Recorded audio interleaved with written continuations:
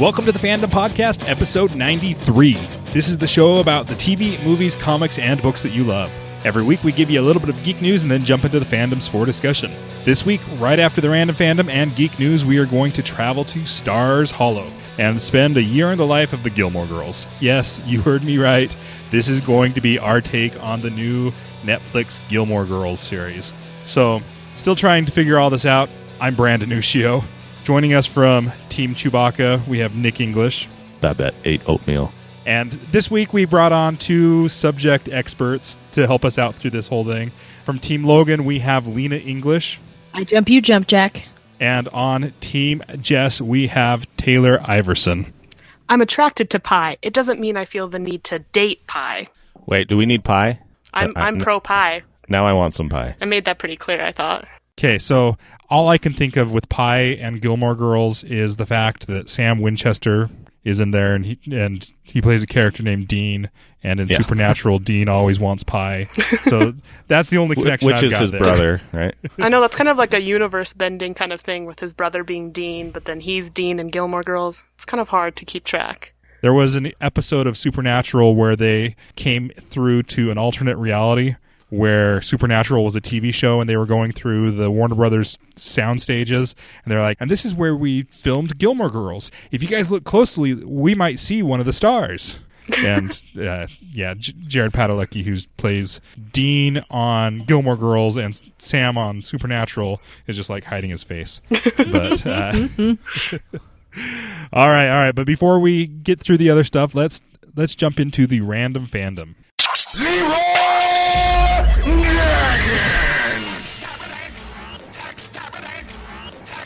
On the roof! You're a wizard, Harry. You are entering the Random Fandom. This is the segment of the show where we talk about the things that you love. You send us in your favorite things. We turn around and we share them with everybody else so that everybody can be exposed to some great classics. And this week, we have a classic for you. Clay Glad wrote in, and he told us that his Random Fandom was Hitchhiker's Guide to the Galaxy, and that the next book that Douglas Adams put out, Dirk Gently's Holistic Detective Agency, and that the detective agency has been picked up by the BBC to do a TV series. So maybe, just maybe, we're going to get a little bit of the fun and the comedy that we had from Hitchhiker's Guide. I've seen it. It's rubbish. Is it not good? That's a line from the No, movie. that's in line from the movie. You should know this by now, Brandon. I should. My bad. Nick just talks completely in movie quotes. I resemble that remark. Also, I'm very interested in this because I really enjoyed Hitchhiker's Guide to the Galaxy, but I didn't know about this Dirk Gently's Holistic Detective Agency. So just to give you kind of a quick synopsis, first off, they have nothing to do with each other than the fact that Douglas Adams wrote them both. I mean, Hitchhiker's Guide, you got Arthur Dent, who is like a clueless English guy who somehow makes it off of Earth after it's destroyed by the Vogons to make a intergalactic bypass. And then in Dirk Gently, I haven't seen an episode yet, but here's what Wikipedia says about the book. Dirk Gently's Holistic Detective Agency is a humorous detective novel by Douglas Adams, first published in 1987. It is described by the author on its cover as thumping good detective ghost horror, whodunit, time travel, romantic musical, comedy, epic. Wow. Sounds like my kind of thing. Well, we have something that may take your mind off it. It won't work. I have an exceptionally large mind.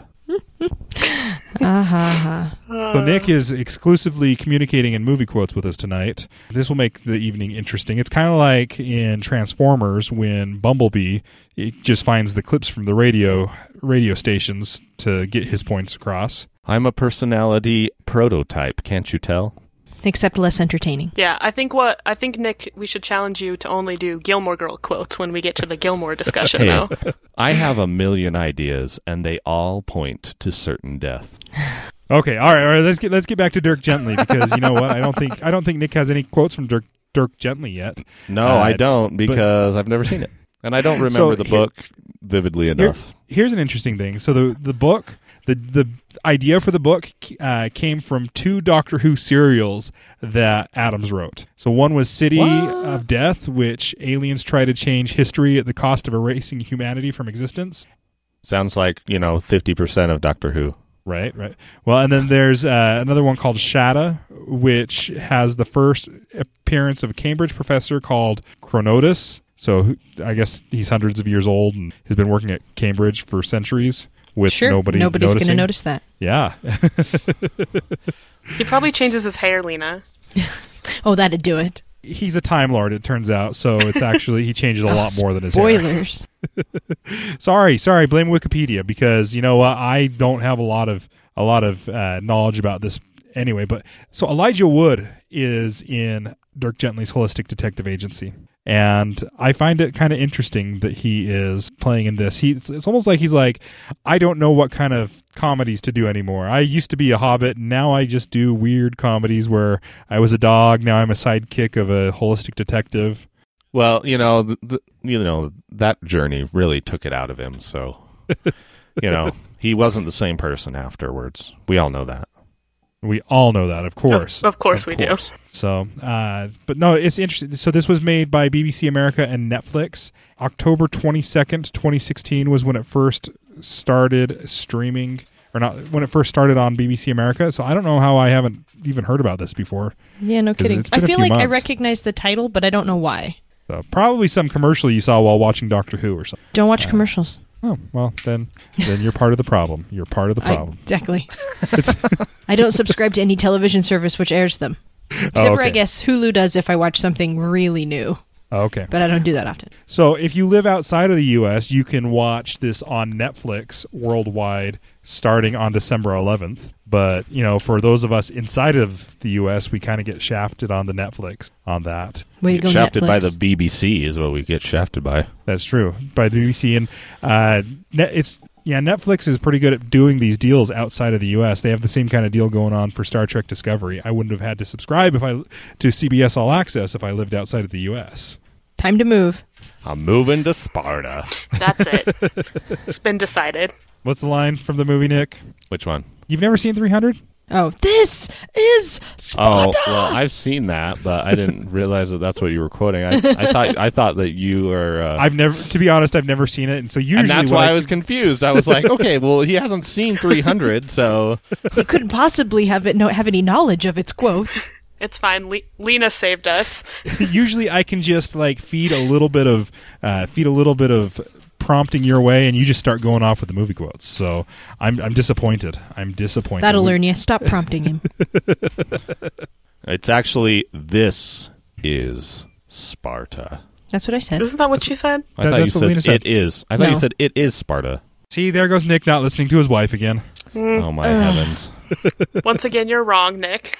Wait, why am I on this podcast? I already start feeling like this is an episode of Gilmore Girls.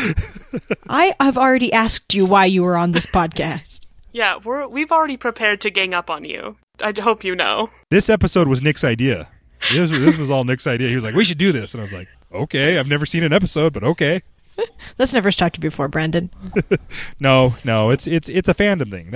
I love fandoms. I love trying to figure out why people like certain things. And if you like British humor, you're going to like Clay's fandom of Douglas Adams, it seems. Not just Hitchhiker's Guide, but also Dirk Gently's Holistic Detective Agency. I'm really excited. I want to watch it. Brandon, have you ever read the book, Hitchhiker's Guide? No, I haven't. It seems that's one that I should have read, though. Yeah, it's short enough that I think you'd get through it pretty quickly, and it's got some super great humor in it. If you've ever read anything by Neil Gaiman, it feels a lot the same, only not dark. In fact, the Good Omens has a lot of the same Hitchhiker's Guide feel to it, where it just sort of comes out of left field, but it's so clever and so funny. You have to keep reading. It's so funny. Okay, so take Neil Gaiman, and then every time he goes dark, just replace it with something out of left field. Is that what I'm hearing? Yes, pretty much. In fact, the first, I think, 10 or 15 pages of Good Omens, all I could think of was, this reads so much like Hitchhiker's Guide. Okay. All right, so if we combine Neil Gaiman and Douglas Adams, does that get us Neil Adams, the legendary comic book artist? I think that it does. I have his signature on 2 drawings, and Lena also has one as well. I think that is world-busting right there, too, don't you, Taylor? Yes, I agree. Uh-huh. Okay. Uh-huh, all right. Sure. That's right. I was listening. Well, and if we go Adams, we could also talk about Adam West. Just saying. Can we? Yeah. I don't know how we do that. That's a rule, right? He's Batman. Nick's just trying to find a way to talk about Batman. Consistently. Yeah, that's So, Nick's goal I actually in life. have a really funny story. So we went to Costco, me and Lena, this weekend. That's it. That's the story. Good story. It was really funny. That's a really funny story. So I go off and then I come back and she's like, "Hey, I found this really cool jacket for the Cobra," and it had Captain America all over it. It was a big Captain America shield, and I was like, "Oh, that's nice. Did they have any others?" And she was like, "Yeah, they had Batman and they had Ninja Turtles and stuff." And I was like, "Why did you get him the Captain America one? Because then it's like Uncle Jeff. You should go get Batman, and then it's like Dad." And she's like, "Okay, we can go change it." And so I went back and switched out the jacket. So now he has a Batman jacket instead of Captain America. So if he grows up indoctrinated into the Batman instead of Captain America, we know who's to blame. Well, right now, he doesn't know any better, but when he has the right to choose his own fandoms, he can. You say that now. But right up until he's really into something like manga. Yeah, I'm going to raise him to really love Gilmore Girls, so... I'm And pretty Buffy the sure he Vampire probably Slayer. will, but that won't be because of you. It'll be because of his mother, Taylor. Don't say that with such disdain, Nick. No. His mother. Your child was caught watching Gilmore Girls today. Not again! Just wait till your father gets home. I think we just saw a glimpse into the future, honestly. I think we may have, yeah. And to my defense, the only reason I chose the Captain America jacket over the Batman jacket to begin with is because I have a pin on my purse that is Captain America's shield, and Owen points to it and makes me label it for him repeatedly. So I thought, oh, he'll recognize this. But Nick has also been working on the recognizing Batman. So Do you sing him the Captain America song? there's your Captain America You song. don't know the Captain America song? Oh my gosh. Is it dirty? Does it go, Captain America? He's the Captain of America. Almost. No, it's from like a 60s TV shows. When Captain America throws his mighty shield, all those who chose to oppose him must yield. Although, Something Jeff, about if you're stars and listening- stripes and something about blah, blah. Yeah. Yeah. Dude, I anyway. wonder if Jeff even knows this song. Really? I think that he now needs a new ringtone.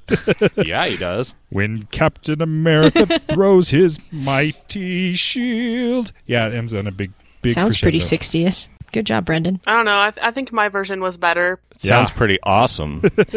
I think you should find the audio and put it at the end of the podcast. Oh, I already have the audio, and I trust think me, it's already we going at the end of this. I think we Sweet. should just have Brandon sing it and make that be the ringtone. Yeah, if only there was a way to record my voice. Unfortunately, we don't have that technology. No. We Someday. can rebuild him. Someday. We have the technology. This is the most random fandom I think that we have ever done. Here's the thing, Clay. We love this. We love Hitchhiker's Guide to the Galaxy. Obviously, Lena's read the book. I've enjoyed the movie. Nick's can quote it word for word, apparently. Taylor likes to poke fun at what we're saying, so she likes it too. That's because Jeff's not here. Well, but here's the thing. This random fandom is pretty much exactly like the book is. Completely random And hilarious. odd. So, Okay, I there you think go. this best served its purpose. I think we did a great job. There you go. We are just kind of giving you a taste of what it is without spoiling it for you. It was all a plan. We had it planned ahead of It time. was scripted out and everything. But Even the song by Brandon. Yeah, and the song by me as well. Yes. So Hitchhiker's Guide to the Galaxy, Dirk Gently's Holistic Detective Agency. If you like kind of random and out of left field British humor, check those out. Book, movie, or TV show format. Except for Dirk Gently. Doesn't have a movie. But, all right, let's... If you guys want to participate in the conversation, send us an email to random@fandompodcast.com. I cannot promise you that we will give it as much of a scripted out experience as this one has been. But if you want to send in your random fandoms, we will definitely talk about them I'll be honest. We'll probably end up revisiting this one at some point because I'm just all over the place tonight. But random@fandompodcast.com or over to fandompodcast.com/contact. We'd love to get some contact from you guys and hear your random fandoms. Okay, so let's jump over to the geek news. Amy Schumer has just been announced to be the lead in the new Barbie movie. I mean, everything's getting a live action movie. Even Battleship, the board game Battleship, got a live action movie. I think it's about time for Barbie to get a live action movie. I feel like that's like the newest thing is just remaking all these Disney movies and to live action. I guess it's Barbie's time to shine. Well, Barbie had like 500 straight to VHS cartoon movies. It's about time they got a live action. Yeah. I mean, they have that song, right? I'm a Barbie girl. I hope that's in the movie. If not, I'm totally not watching it. I think Amy Schumer will probably make sure that song is in the movie, regardless of if they have the rights or not. Ringtones, I mean, that's one. Exactly. Maybe we should suggest that to Jeff. I remember when that song came out. I was in high school. Yeah, it was not a good thing. No, I was in junior high. I remember it very clearly because let's just say I was a junior high boy, and yeah. You like Barbie girls in a Barbie world? Because life in plastic is fantastic. I liked to pretend like I knew what they were talking about, because junior high. But so what I found the most interesting about this is Amy Schumer is not your stereotypical Barbie doll actress, and she's going to be playing the lead. What do you guys think about that? I don't know a lot about Amy Schumer, but I definitely did not, I guess, peg her for a Barbie movie, mostly because it's geared toward children. But I don't know. Is it going to be geared towards children? Well, it did say enchanted style mix of animation and live action, which sees Schumer evicted from Barbie Land for eccentricities, which, I mean, could be anything, I guess. But well, she is a pretty naughty person. I know. Well, do you guys remember, what was that movie called? Life Size? With a young Lindsay Lohan and Tyra Banks, I believe. I do remember that one. I wonder if it's going to be similar to that, where she's like, in that movie, Tyra Banks plays the like kind of like a Barbie doll type, and she comes to life. And it's got to be something similar, because I mean, also she realizes that perfection comes on the inside, not the outside. So I mean, sounds like a kid's moral boosting movie to me. Okay, so do you think she's going to be horrified that she is not the stereotypical Barbie doll at first, and then she's going to be like, you know what, this is okay? Sounds about right. Yeah, probably. Okay. I can't imagine them coming to other conclusions. So I find it really interesting that here she is a super liberal woman in a Barbie movie, because Barbie's kind of been the favorite go-to, this is not feminist, and what are you teaching our little girls attack for the liberals about Barbie. So, well, I wonder if that's maybe part of it. Maybe she's taking the role to kind of mold it into something that she feels more appropriate. I don't know. If you're going to do it, let me do it right. Yeah. Is that what you're saying? Yeah, maybe something like that. Like that's why she wants to have more of a hand in it. Okay. Very much could be the case. I wouldn't doubt it. And this is just liberal Hollywood brainwashing our kids again. I'm just waiting for the angry news stories about that. So our next news story is that Zelda Breath of the Wild at the recent Video Game Awards won the most anticipated game of the year.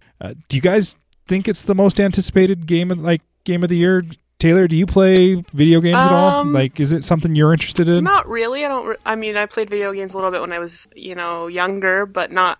I don't know. I mean, I played Zelda when I was a kid, but I wouldn't say I'm up to date on video games or anticipating really any release of them. But if I were to give you three video game titles, and you were to say, yeah, that's the one that I would probably most want to play, that I would want to come out: Red Dead Redemption 2, Mass Effect Andromeda, and Zelda. Do you think you'd go with Zelda? Yeah, I'd probably, because I think that's the only one I recognize. All right. Well, see, I wonder if that's part of it, because Zelda has such a mainstream appeal. Nick, you like the Mass Effect franchise, right? Oh my gosh, I love the Mass Effect franchise. Are you more excited about Breath of the Wild or Andromeda? Definitely Andromeda. Even with Breath of the Wild getting a open world game, kind of like Skyrim. Is it going to be on Xbox One? No, because it's going to be on Wii, and I don't have one of those. Well, so that's where it could be I on would the love Switch to play. too. I'll probably end up going over to my brother-in-law, who is a Nintendo file, and playing it because he loves Zelda. I did not have a Nintendo 64, so I never even played Ocarina of Time, which is everyone's considered like the greatest game ever. I played part of it with my brother-in-law, who had a Nintendo 64. And so I never actually played completely through that game. And so really the only Zelda that I've played is the original and the Link to the Past. Other than that, pretty much like just 5 minutes here and there at other people's houses. Because I didn't have a GameCube, I didn't have a Nintendo 64, and I actually only had an original NES. And then I had to go over to my friend's house to play Super Nintendo. And then after that, I got a job and I saved up all my money and I bought a PS1 so I could play Final Fantasy VII. And so like I didn't have those. I didn't have one. Yeah. So did you ever feel like you were missing out? Yeah, of course I did. Because a lot of people love that game and it's widely considered one of the best ever. But at the same time, You had Final Fantasy. I had Final Fantasy. Yeah. So I was happy. Okay. Well, I'll tell you this. Out of those three, I'll watch the Mass Effect on YouTube, watch Let's Plays and stuff like that. I'll watch my brother play. But I am seriously considering buying a Nintendo Switch, the new console, once it comes out, so that I can play this game and so that my kids can play some of the original Nintendo intellectual properties. Mario, I guess Mario's coming out next week on the iPhone, but still. Oh, that's cool. So here, we'll make a deal. You can play Mass Effect on mine, or I can let you borrow it, and then you can let me come over and play it at your house. You're not supposed to tell Lena you're getting Mass Effect. She's on the podcast. Oh, well, that's going to be in a while. I've got like 7 games that I can play before then. Okay, all right. I guess that's fair. It's kind of mixed on the most anticipated game, but it's a game. It's there. I don't know. We'll see. I'm going to play Red Dead Redemption too because that is a freaking awesome game too. So you're just anti-Zelda? Is that what it is? No, it's just that I don't. No. I'm just not. Blah blah blah. Blah, It's just blah. not my. It's just not my fandom. You heard it here, Okay, guys. all right. Nick, anti-Zelda. Breaking news. No, I love Zelda, just not as much as I love Nick, games that I can play on the console that I own. Okay. All right. So speaking of other breaking news, there is on December 9th, Barnes & Nobles all over the United States are going to be holding a Yule Ball. I'm not exactly sure what that means, but I thought I'd throw that out there. Is that, like, obviously I know that it's the Yule Ball from Harry Potter, but obviously I also know that Barnes & Noble can't actually do that, and it's going to be a little bit different not being in Hogwarts Hall versus inside of a retail place in a strip mall. Well, this isn't the first time there's been a Yule Ball, but I wasn't aware that it was Barnes & Noble that had done it before. But I know previously it had been Harry Potter themed and was supposed to be similar to the one in the book. Okay, so they'll have the Wicked Sisters and all sorts of I hope other they fun. do. Theoretically, yes. Obviously, dressing up is encouraged. So The only way that I'll go is if that I can get a movie correct full cosplay of Ronald Weasley's dress gowns. you want the ruffles and the frills Yep. and everything? Absolutely. I was just thinking to myself, I would love some Durmstrang style, like Victor Crumb's. Oh yeah, like that weird fur thing he wears in the movies. I can't even describe it. He's got like a weird fur thing on one side, but the other side kind of looks like a Star Trek uniform. Yeah, he wears like some weird like fur poncho looking, or like I don't even know if it's a scarf. It's weird. It's like a cape that's draped over one shoulder. Very stylish. Well, even Hogwarts, they talk about having the dress robes, and so that's the dress robes for them. Okay, fair enough. But you're right, Nick. It does not match up to Ronald Weasley's ruffles in the front, frills on the shoulders, curtain-looking fabric that I'm sure his dad wore when he was a student there. Nothing could look as stylish as those dress robes. It's vintage. It's coming back in style now. All right, more news it's kind of news. I don't know. It was big. It blew up all over the place, but I thought it was already assumed. Luke Cage has been confirmed for season 2. I just assumed that happened when they broke Netflix. Well, So. yeah. I mean, Well, and that's why it's under contract. It's been greenlit, but there's no dates attached to it because they're doing so many other things right now. Yeah, how is it going to fit in the story and with the Defenders and all that fun stuff? I'm excited to see how Sigourney Weaver's character is going to play into that. And are they going to do a Heroes for Hire with the mashup? Or I want them to. Are we going to get Iron Iron Fist Fist, yeah. into this? I think that'd be cool. So, Nick, basically, by the time you're 50, they will have covered all of these things? No, it won't be done by then. So, No, they got some more to add in. so I'm still waiting for season 2 of Jessica Jones. When is that supposed to come out? Probably before season 2 of Luke Cage. I would hope so. Theoretically. I'm Team Jessica Jones. They have a Punisher series coming out. They have Iron Defenders. Fist coming out. Defenders. Daredevil. And they do them every 6 months, like 2 a year. So now we're already a year out, right? Now we're a year and a half, and then maybe 2 years, 3. Those are all very secondary to my love for Jessica Jones. Also, a Gilmore Girls connection. She was in Gilmore Girls. Was she in Gilmore Absolutely. Girls? Oh. Not in the revival, but she was in the final season. She would season always 7. talk about her boyfriend. Boyfriend! She never actually said the name. Well, okay, I never knew. I don't know if she ever actually says the name of her boyfriend. No, But she always just calls him boyfriend. boyfriend. It causes many, many problems. So if you're a big Jessica Jones fan, eventually, according to the comics, the Luke Cage and Jessica Jones storylines are going to merge fairly closely. So you may want to be paying more attention to Luke Cage. Yeah, no, I definitely want... I haven't seen any of Luke Cage, but I definitely want to. It's on my very long list of shows I need to watch on Netflix. But I just really like Jessica Jones. She's like a, I don't know, a nice version of Veronica Mars. Jessica Jones is nice? I was trying to say something else, but then I realized I couldn't word it in a more appropriate way.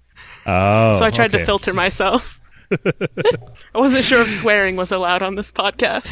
We try not to. So I appreciate that. All right, Aquaman has been pushed back to 2018. It was supposed to come out in 2017, if I remember right. I'm not surprised because of all of the blockbusters that are coming out in 2017. You guys excited for Aquaman? Underwater Prince of Atlantis. King. Oh, sorry, he's king. Sorry. Jeez, get it Off right. with Nick. your head. So I watched Batman v Superman again this week because it was on HBO or something like that. I just turned it on while I was playing games, and I think that was a cool part. I didn't actually realize that he shot like a torpedo through the water. I didn't see that the first time I saw the movie, so I thought it was pretty cool. I don't know. The thing I always go back to is that the director was like, "Oh, I'm going to make it a horror movie," and I'm like, "No, that's not a good idea." James Wan is known for his horror movies. He did the Saw stuff. I know, and so I don't want Aquaman to be a Saw movie. I mean, I know it's not going to be a Saw movie, but It'd be a really interesting take if it was. It just suddenly turns into Aquaman Saw. what's his name, Jigsaw or whatever, the bad guy in that movie. Let me put my mask on. He puts the mask on, and it's like, I was him all along! And it's like, whoa. Well, I wouldn't put it past DC. Right? All right. Next news story is that The Power of the Dark Crystal is being adapted into a comic book series. Power of the Dark Crystal is Dark Crystal 2. Lena, you're a huge fan of that, right? Huge fan. Huge. You're a huge fan. fan. Nothing's Huge, bigger. not even- Huge. Yeah, not even room for an H. Huge. Yes, I'm a big fan. So I actually heard this on the radio the other day that the Dark Crystal 2, which has been in, I guess, pre-production for a number of years, it just can't quite get footing, couldn't quite ever make it into a movie, is now going to be made into a comic book series that I believe is going to be released in 2017, the first of them, I guess. But they've been doing, and Nick's gotten for me the trilogy of, it's almost like a Dark Crystal origin stories, and they're illustrated novels, I guess. They look more like comic books. Graphic but, novels. That's what the word I'm looking for, graphic novels. But they're nice, big hardback books, and so I'm really excited for this sort of continuation of the story, because what I've read of these original, origin story ones really sort of opens up those storylines, and I don't know if anybody else is as big of a fan of the Dark Crystal, but I love me some Jim Henson, and I think this was just one of the better ones that he did. So I'm looking forward to the comic books in a way that I don't usually look forward to comic books, because it's a story I'm very interested in. Fun note about Lena is she shares a birthday with Jim Henson. That I do. So, you get part of his royalties because of that, right? Yeah. They tell me that that's coming any day now. Well, one of the coolest things was me and Lena, for her birthday, went to Chicago, and they had a big Jim Henson exhibit because of his birthday at the museum there. And so we got to go in and see all of these awesome things from Jim Henson, like some of his like notebooks and original puppets and early animations. And they had the dress of Kira. If anyone even knows who I'm talking about. Kira Nerys from Star Trek Deep Space Nine. She was fangirling. Yeah, it was pretty hardcore. I think we spent like half of the time at the entire museum just in that exhibit, walking around. Nick was very, very good to just let me walk around and look at everything and fawn over it and try not to drool over the really expensive old things. Very nice, very nice. So that's the unused script that's going to be used to make that comic book series, right? Correct. So you get some additional story there. I know, it's gonna be great. This seems like it is it seems like it's the year for you, Lena, because I think with that we have, and when I say year, I mean a year in the life of. Absolutely. Nice segue, Brandon. See what you did there. Look at that segue, because I think that wraps up all of our news, and so we're going to jump into some of our main discussion right now. And I know there's a lot of you guys out there who are like, really, you're going to do Gilmore Girls? Stay and listen, because it's kind of how I felt when Nick pitched the idea of, no, we should really do a Gilmore Girls episode. I was like, really? You want me to watch Gilmore Girls? I was like, oh, I guess, I can sit down and watch it with my wife. I guess that she'll be happy about that. Does your wife watch? My wife likes it. She has watched most of the old series. She doesn't watch a ton of TV, so there's only really one TV show she watches. We watched some of it together, but when I said I have to watch all of these this weekend, after the first 45 minutes, and she's like, I'm going to bed, she was like, you can watch the rest of these on your own. That is unfortunate. Yeah, so I'll probably be watching these again with her throughout the next couple weeks. But it's actually kind of an interesting story, and there's some interesting discussion that can take place that can be relevant to men as well as women. And there were some fun story references in there that I think guys could get into. So before you stop the podcast, give it a chance. Give it a little bit of a chance and see what you think about it. So we're going to start this out with how did I get it wrong? I've got a little bit of a synopsis of the 4 episodes, because they did this in 4 episodes. They named them after the seasons.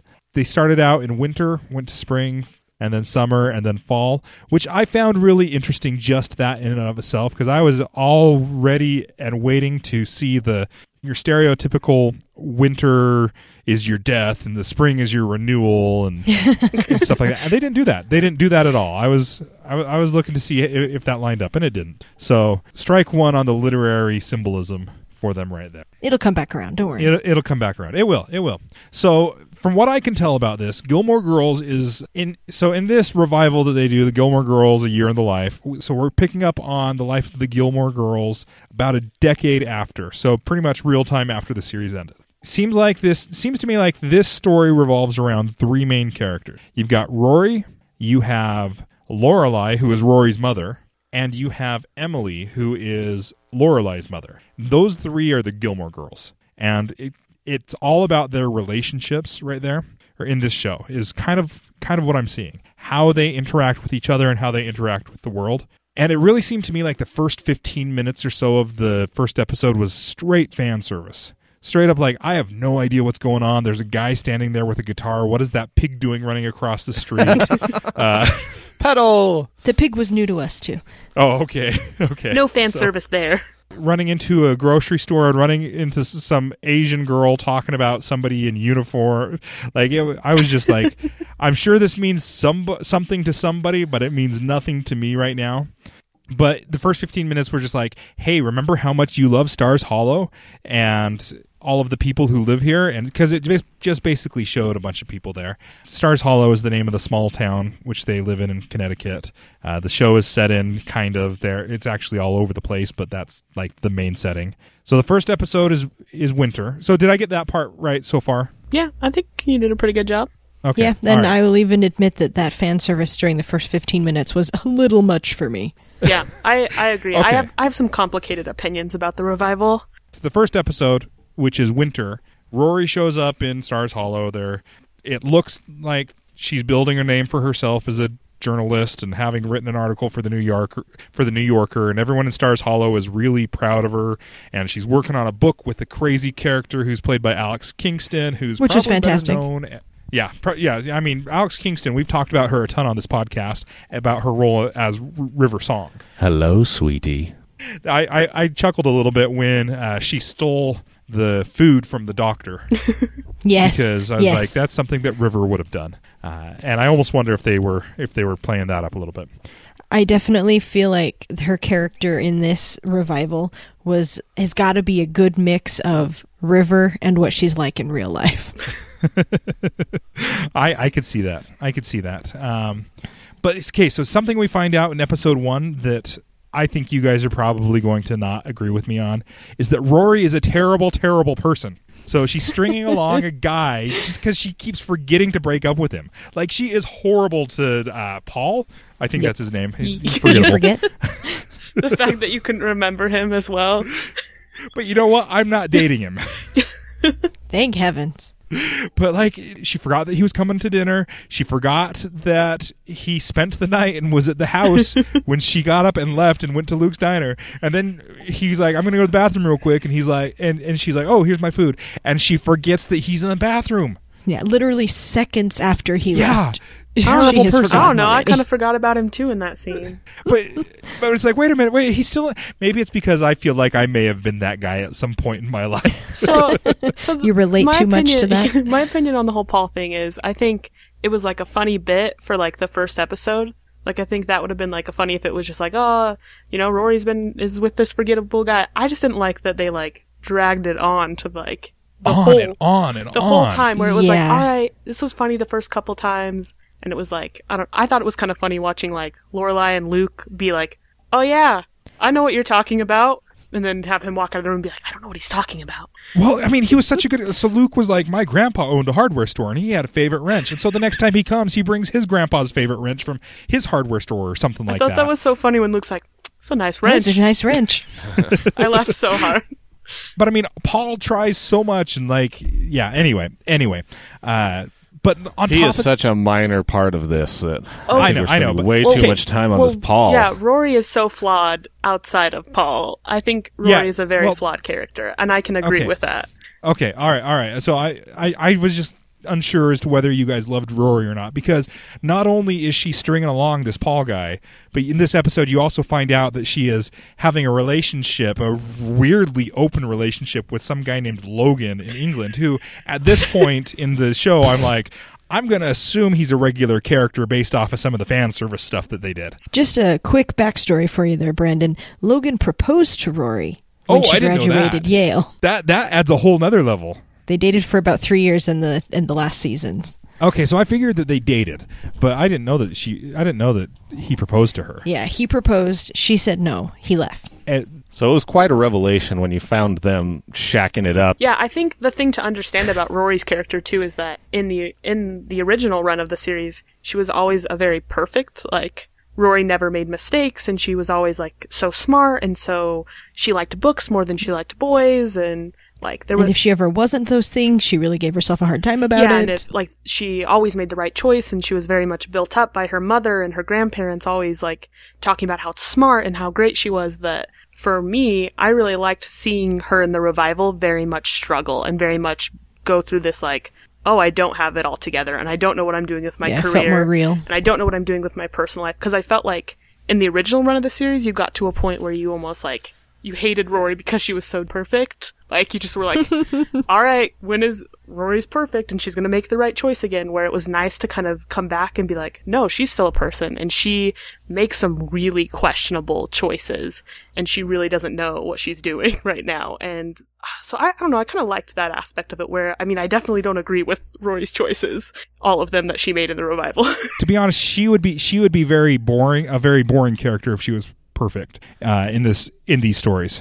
I think that's also why a lot of people really have mixed feelings about this revival too, is because some people have this image of who Rory is supposed to be, and it's been built up over 7 seasons, and then when all of a sudden it didn't get all wrapped up into a perfect ball and her life was happily ever after, that really bothered a lot of people. And they were like, wait, this is not who I believe Rory is. And she became more real. And sometimes when you burst people's bubbles, They don't like it. they don't like it. Yeah, and they get very upset about it. So No, I definitely see that. I like that point in that.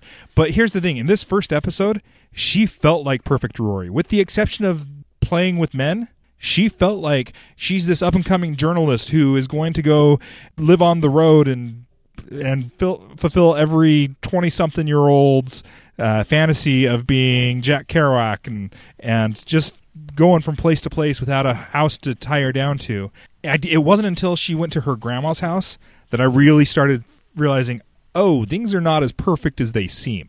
And so I wonder if that, because this is written by the same people, or the same person who did the TV show. And so I wonder if some of this is her saying, well, I was trying to say this in the TV show, but I had to stretch it out further so people didn't notice it. And so now that I've only got 4 episodes, I'm going to really condense this in here. So it was more obvious. the ladies need to tell you the story about what happened with the writer. Of the fall of Rory Gilmore. Well, the fall of, Amy Sherman Palladino. her. I mean, me and Lena have very different opinions about season 7 of this show. Okay. So what happened is that Amy Sherman Palladino, the creator and executive producer of the show, she was part of the show for the first 6 seasons, but in the 7th season, there were contract disputes, and so she ended up leaving the show, and so she didn't have anything to do with the last and final season, season 7. So I personally don't watch season 7. To me, it's not canon in my head. When I go back and rewatch the series, I don't rewatch that season ever. It's like the Star Wars I have Christmas special or exactly. something. I don't like a lot of the choices that the characters make in that season. I feel it's very out of character. I don't think the jokes are as funny. I don't think the references are as witty. And so to me, I just kind of and to me, it didn't come from the original creator of the show, so it doesn't make sense. See, and that's why I prefer episodes 1, 2, and 3 of Star Wars over episode 7, because those came from the creator of the series. Oh, jeez. Definitely. Brandon. But Lena has different opinions about season 7, so... Well, and I didn't love season 7. Like, I'm not going to be singing its praises anytime soon, but I definitely feel like the new writers did what they could do with the story that had been set up for them. And at that point, I'm sure they knew they weren't going to get very much more time, and so they kind of had to pick a direction and go with it. So I can't argue that it was incredibly well thought out and exactly what I would have wanted for the end of the series, but I definitely applaud the Palladinos for picking this back up and not ignoring what happened in season 7, even though they didn't write it. Yeah. And even though it's not where they wanted it to go. So I think Okay. one of the interesting points of this revival is a lot of things I feel like have been there's been a lot of revivals and a lot of shows coming back and things like Fuller House and what I think is different about Gilmore Girls is it has more of a purpose to me. So Amy Sherman Palladino, the creator of the show, said early on back in I think season 2 of the show that she knew how she wanted to end the show all the way down to the final 4 words. And so for me to finally have, Amy come back and do what was always her vision and to be able to see that was very, very important to me, and to be okay, finally, it was this cathartic experience to be we're going to see what Amy always envisioned. We're going to get that ending that was supposed to be the ending, and I'm going to get to see these characters come back in the way that they're supposed to, where I felt like I never got that with season 7. Knowing that now, I really would have enjoyed so much more the story if those final 4 words had been in season 7 instead of 10 years later. Yeah, well, Amy has even said that too, that she anticipated those final 4 words to be when Rory was just out of college, 22, 23. And that changes, that's an entirely different ending than when she's 32, 33. Yeah, and it's something completely different. I honestly can't decide what one I would prefer, because I've heard differing opinions where some people have said to me, they think it's better that it happens when she's 32, whereas if it would have happened earlier on, maybe it would have been a little more tragic, see, that's the thing, though, because, okay, so this is, I think you guys just blew my mind right there is what I'm saying. Because, so in poetry, there is something called a chiasmus, where you start out at one place, and then you have a bunch of movement and growth and change, and then at the end it gets back to the exactly where it started. Full freaking And circle, so- as Lorelai says. At the end of season winter, Full yeah. freaking circle, yep. Because I did not feel like it was full freaking circle when she's 32 and she's pregnant, and to be honest, she doesn't know whose baby it is. I mean, Yes, she does. I no, think- she doesn't. and- It's- Lena Yes, has she a does. Lena has a very very specific timeline that she has worked it's out. definitely Logan's. I think it's all. definitely the Wookiee. It's Me and No. Lena did the time for that last week. We decided It's- it couldn't be. definitely Logan's. I want it to be the Wookiee. I want the nerd to have the. You keep believing it. Okay, no. So here's the thing: not just full circle, but I mean, yeah, her dad was kind of there, but really not. And so I don't know. Okay, Rory's so, dad was not there. well, just so you know. in the revival, he was. He showed. Yeah. Yeah, he makes had an about a appearance. 4-minute scene. But I'd say that So- that's a pretty accurate portrayal of how much he was involved in, the full The Yes. series So as if, well. so if it's Logan, and Logan obviously cares for her a lot, based off Obviously. Just not off of enough to things. leave his heiress of a girlfriend. Well, I mean, conventions and dynasties and stuff like that. Exactly. But he obviously cares for her, and so if he found out that he had a child with her, I He'd think drop everything. I think he would do the right thing. Maybe hidden. Well, do semi the right thing, because nobody in this show does the right thing. Not exactly. But do.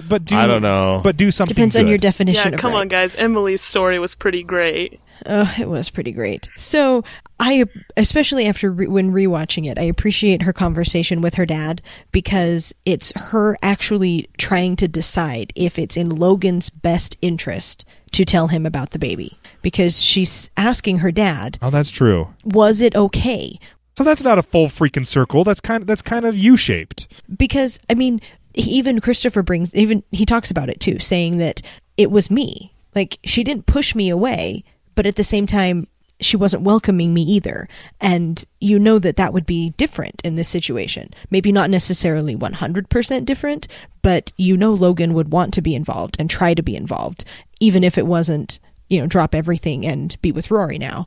You could see Rory like actually working this out, trying to decide like, what do I want? What's best for me? What's best for Logan? She wasn't just going to spring it on him and risk ruining his everything because of a mistake. I think it was definitely supposed to be that parallel of how Lorelai, when she got pregnant when she was 16 with Rory, she made that decision that just because I'm pregnant doesn't mean I need to marry Christopher and be with Christopher, and I can still start my own life and build upon that, where Rory was also, I think it was also her questioning herself, being like, just because I'm pregnant with Logan's baby, that doesn't mean I need to be with Logan. That doesn't mean that's the right thing.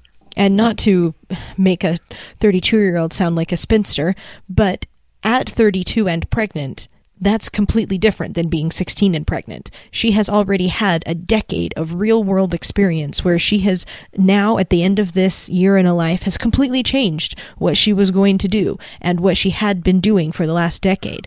And so it feels like just like a second beginning. Well, yeah. And less of a... She has been traveling. She jumping back and forth from London to New York to Connecticut, and you know what? She has had kind of a fun 20s. Yeah, like people. She's not going to be Lorelai, where she loves her daughter obviously, but kind of missed out on that party time. Well, and I think Exactly. there's something to be said about is that the story they were maybe trying to tell is that Rory got to have the 20s or the life that Lorelai never did. Lorelai didn't. That she got to go out and have that career and live that way, and then now that she is going to have this baby, that maybe that was something to be said. I don't know if there was that, like, where it's going to be a parallel story, but it's also going to be a little bit different to say, but Rory was allowed to, live out a different kind of life that maybe Lorelai didn't have. You know what would first. be really interesting? So we haven't talked about her. I'm sure there's a bunch of guys who won't get this reference yet, but we'll explain it. It would be really interesting if Rory went to Logan and said, "Hey, this is your baby." Logan actually does the right thing and calls off the wedding with Odette, which we Good for haven't you, announced. Brandon. He's not only is he sleeping with Rory, and Rory's cheating on Paul. He's cheating on his fiance. Yeah. With Rory, which just is like a whole nother level of you guys are terrible. You guys make terrible decisions. Don't make decisions together. Milk was a bad choice. But if he comes back in the picture and they end up together, then all of a sudden she and he are both super affluent, and she's raising her daughter in a super affluent household, which is she's like back where Lorelai was which when is she was where growing Lorelai up. was. Yeah, exactly, because Lorelai's mother Emily married a very rich man, and Lorelai grew up in the lap of luxury. Now, granted, there were relationship issues, but she wasn't wanting for anything material. I think that so the second part of episode 1 was all about who Emily was and who is she now without Richard, because the actor who played her husband passed away in this past decade. And in 2014, passed away in the last 2 years. So just a few years ago.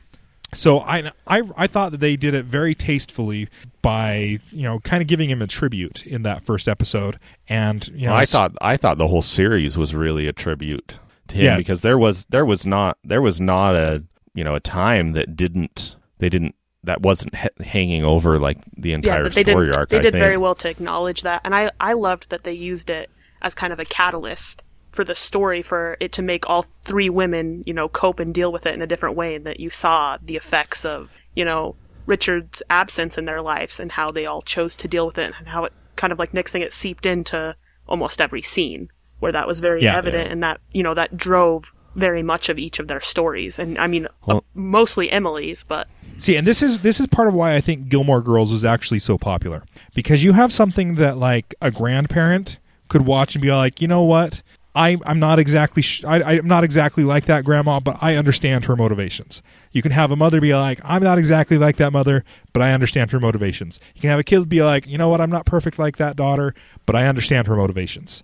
So I think that's part of the appeal of this show, is that you have all of these different storylines. I was thinking about it, and you actually have caricatures going on throughout this. When the story is being told from Emily's perspective, you see Lorelai is kind of like this flippant, ungrateful child. I've given you everything, and you don't ever care that I gave it to you.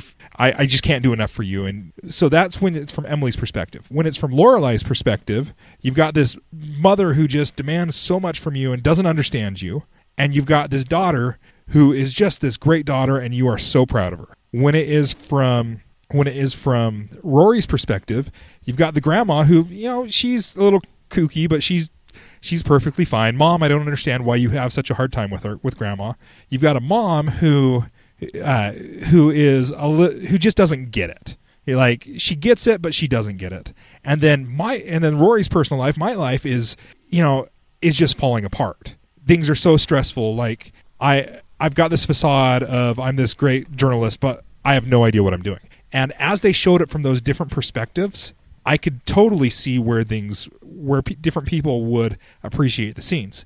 Like when Lorelai wakes up in the first episode because she's having a nightmare, and then she hears some weird noise coming from the downstairs, and she goes downstairs, and Rory is stress tap dancing.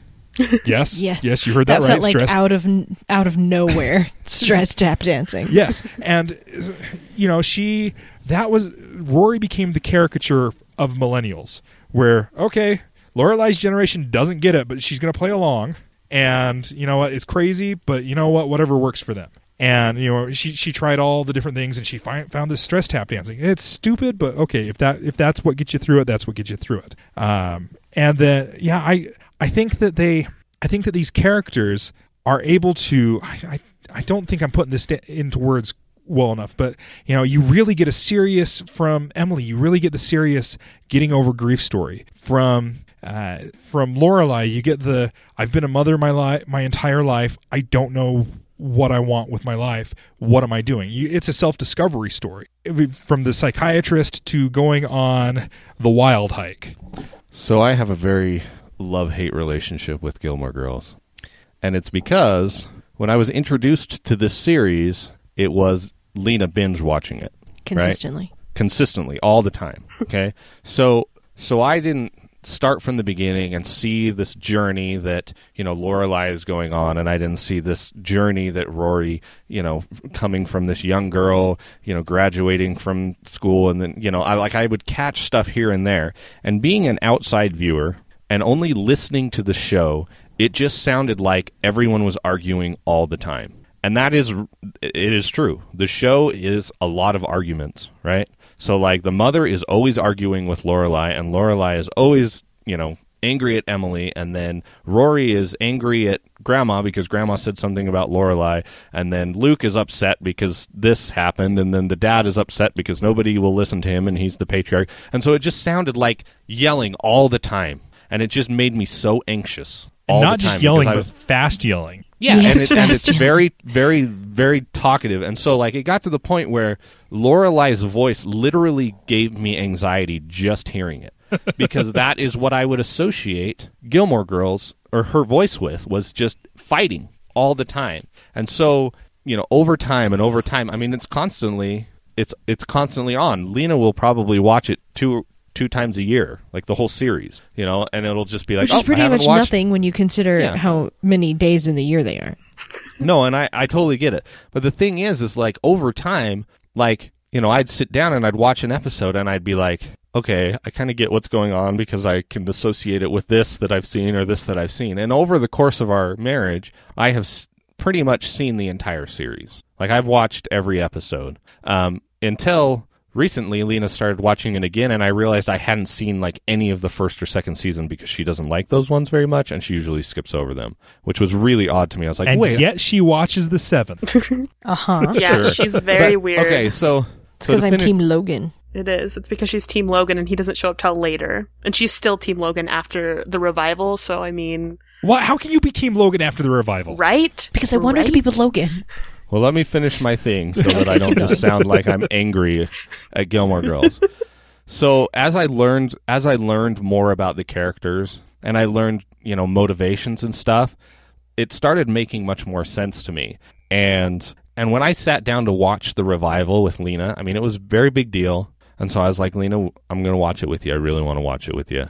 I want to be here. I want to be a part of it. Because I know it's a big deal. You want to watch me cry while we watch it? No, but here's the thing. Because I know these characters, and I've heard about them, and I've talked about them, I cried multiple times during this show. Because even these characters, because they're so well-rounded, and they're so interesting, and their relationships are written so well, and it's very intriguing between them, like... I've grown to love these characters, even if I don't love the bickering and the arguing. But the reason I loved this revival is that I was able to get closure on a lot of it. Because Emily, who was probably my least favorite character because she was just always so angry and manipulative and stuff, I saw her grow in these 4 episodes. And her performance, the actress's performance, I don't know her name. Kelly Bishop. Her performance was the best part of this show. She was great. She was awesome. I think that her story was the most interesting by far.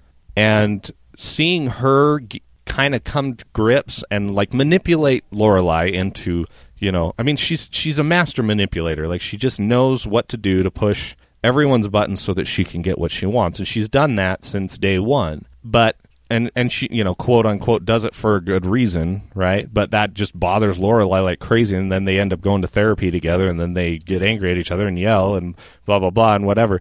But seeing that whole, story arc, and it actually come to some closure at the end when they finally, and sadly enough, the death of their father and husband is what has to bring them together in the end. And that, Emily really does want what's best for Lorelai, and so she tries to help her, in the best way that she can, and they finally come to this, like, equal measure at the end. Like, that gave me so much closure that I was like, okay, now I'm not as upset about it being angry all the time. No, like, I'm serious. Well, no, I totally agree, because it's all the things that you always thought would happen during the series. You'd have these conversations that you'd watch them be talking about something very important and very deep, and Emily would be, right on the verge, and then Lorelai would open up about something, and Emily would just look at her, and you could just see the facade drop, like, well, that's nice, and then walk away and be like, how is it that after this many years you still don't know how to talk to your daughter? You still don't know how to just open up and be okay with this? And so that is exactly what happened in the revival. That is exactly what she was able to do. And it's not necessarily because of Richard's death but it definitely, The catalyst for sure. like you said, was a catalyst for her moving on. Because I agree. I mean, to see the beloved maid, which I love that everybody calls her that, because there's an episode where they talk about how she's never loved a maid, and that she can only come up with one maid in like 2 decades that she's ever loved.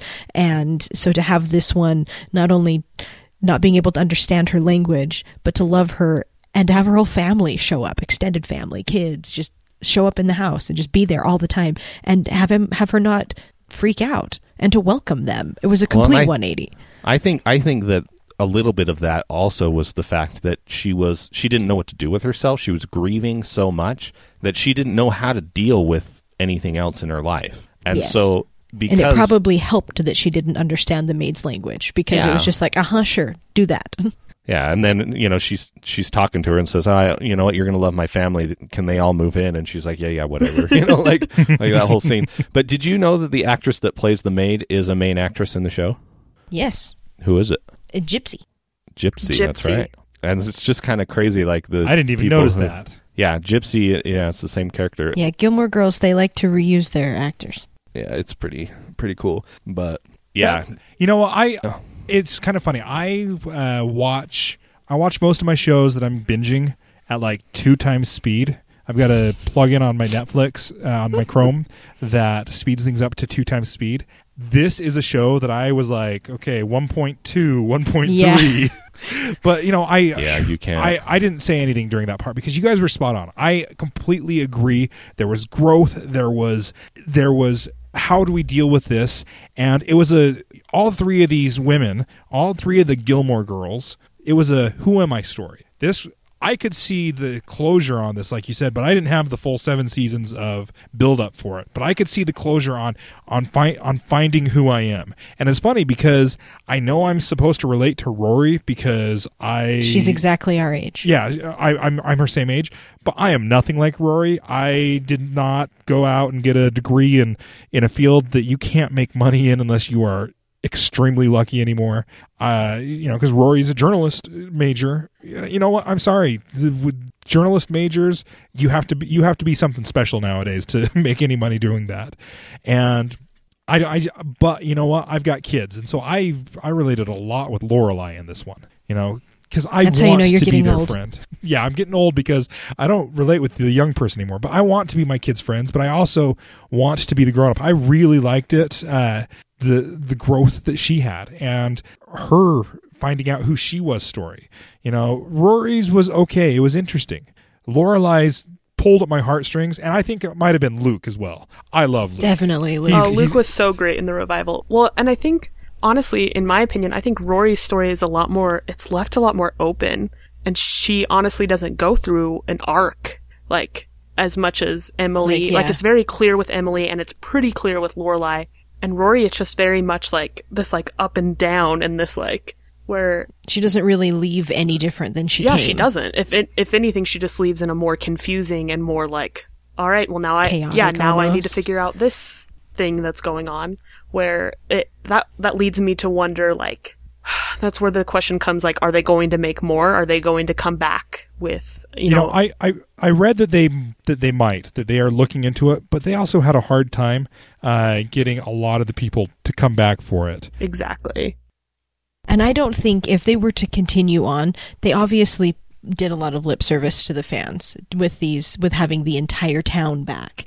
But now that they've done that, you don't necessarily need it anymore. They could leave out about half of the townies, give us a closing end with Lane, or at least a little bit more story with Lane and Zach, and a little bit more with Rory, and then you could even have Lorelai and Luke sort of in the background. They have their story, and it's set, and I like it, and I'm happy with it, and I don't want there to be more conflict just because there's more episodes.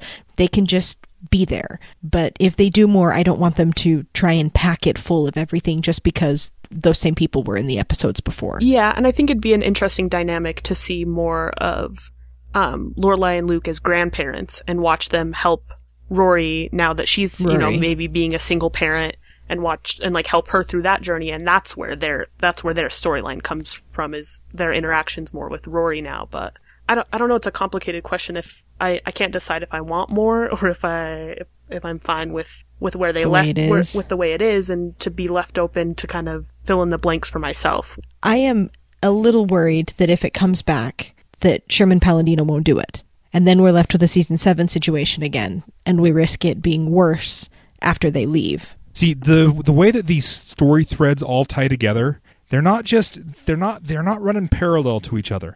They weave in and out of each other so complicated. It creates this, so here's a guy that I've only seen 4 episodes of this. And granted, they were like 4 episodes each because of the longer Time format. frame. But they weave in and out and they make this complicated design. And that's what Sherman Palladino, she was able to do, was to weave that design. And you give that to somebody else and they might say, I really liked this thread with Lorelai, and they're going to focus on that thread, and then all of a sudden the bigger picture doesn't look as good. And so I think you're right. I don't think anybody else could do it, because of the complexity of the story. Because that's what I really enjoyed as I started watching this, was to see how all of these stories wove in and out of each other, and how decisions that one made affected the other, and not in the straight up cause and effect, but, well, this is going to make her feel like this, and because she's feeling like this, she's going to say this, which is going to make this person feel like that. And I really enjoyed seeing just how it all fit together. And I thought they did a great job of showing Rory. So, so far we've pretty much only talked about the first episode in what actually happened. And then we jumped into discussion about the rest of it. Second episode, Rory starts to realize, oh, there's, everything's falling apart. And that's when she starts to realize, I don't actually know what I'm doing. They go to Chilton. That's their high school, right? Chilton. Yeah, that's high school. And you meet again her friend Paris, who I'm assuming she was a character in. Yeah. Did you love Paris or did you hate her? You know Nick what? did not like Paris in the original series, but I don't know how you could not love Paris in the revival. I really liked Paris in the revival. I don't know how you can't love Paris in general forever and always. Okay, so I think the second episode with Paris opened my eyes up to be like, okay, this is how the original series was, because there were a lot of books referenced into this, but I feel like the original series probably had a lot more literature woven in and out of it. Correct. Am I right there? Okay. Because my favorite line from the second episode is when Paris walks onto the campus and she quotes Ralph Waldo Emerson and says, I cannot remember the books I've read any more than the meals I have eaten, even so they have made me. Yes. And I was like, okay, almost brings tears to the eyes. I was like, I know that quote, and that's not something that she did, which means, and she wasn't like trying to be like, look how smart I am by saying this. She was just like throwing it out there. I'm like, just she's reminiscing. quoting Emerson, and she's not referencing Emerson, which and Rory's not like, oh, quoting Emerson, which means she's used to Paris quoting Emerson. Well, and they don't use as many like direct literary quotes like that in the show, but they do more of that name dropping with authors or musicians or something like that, to not necessarily show that they know what they're talking about, but to kind of, I think it simultaneously grounded the show in its time frame, but also showed that it extended past that by referencing more than just current pop culture. No, I definitely think it does. Gilmore Girls is like famous for its references, and I think that's something that they do very well, is like reference like really something that's so old and then something that's so new, and they do it in a way where I feel like they talk to the audience as if they're smart, and where it's nice if you get the reference, and if not, it's okay too. Yeah, like that quote meant something. Like, it's like, oh, this place is a place that built her, is what she's saying. And I agree with you.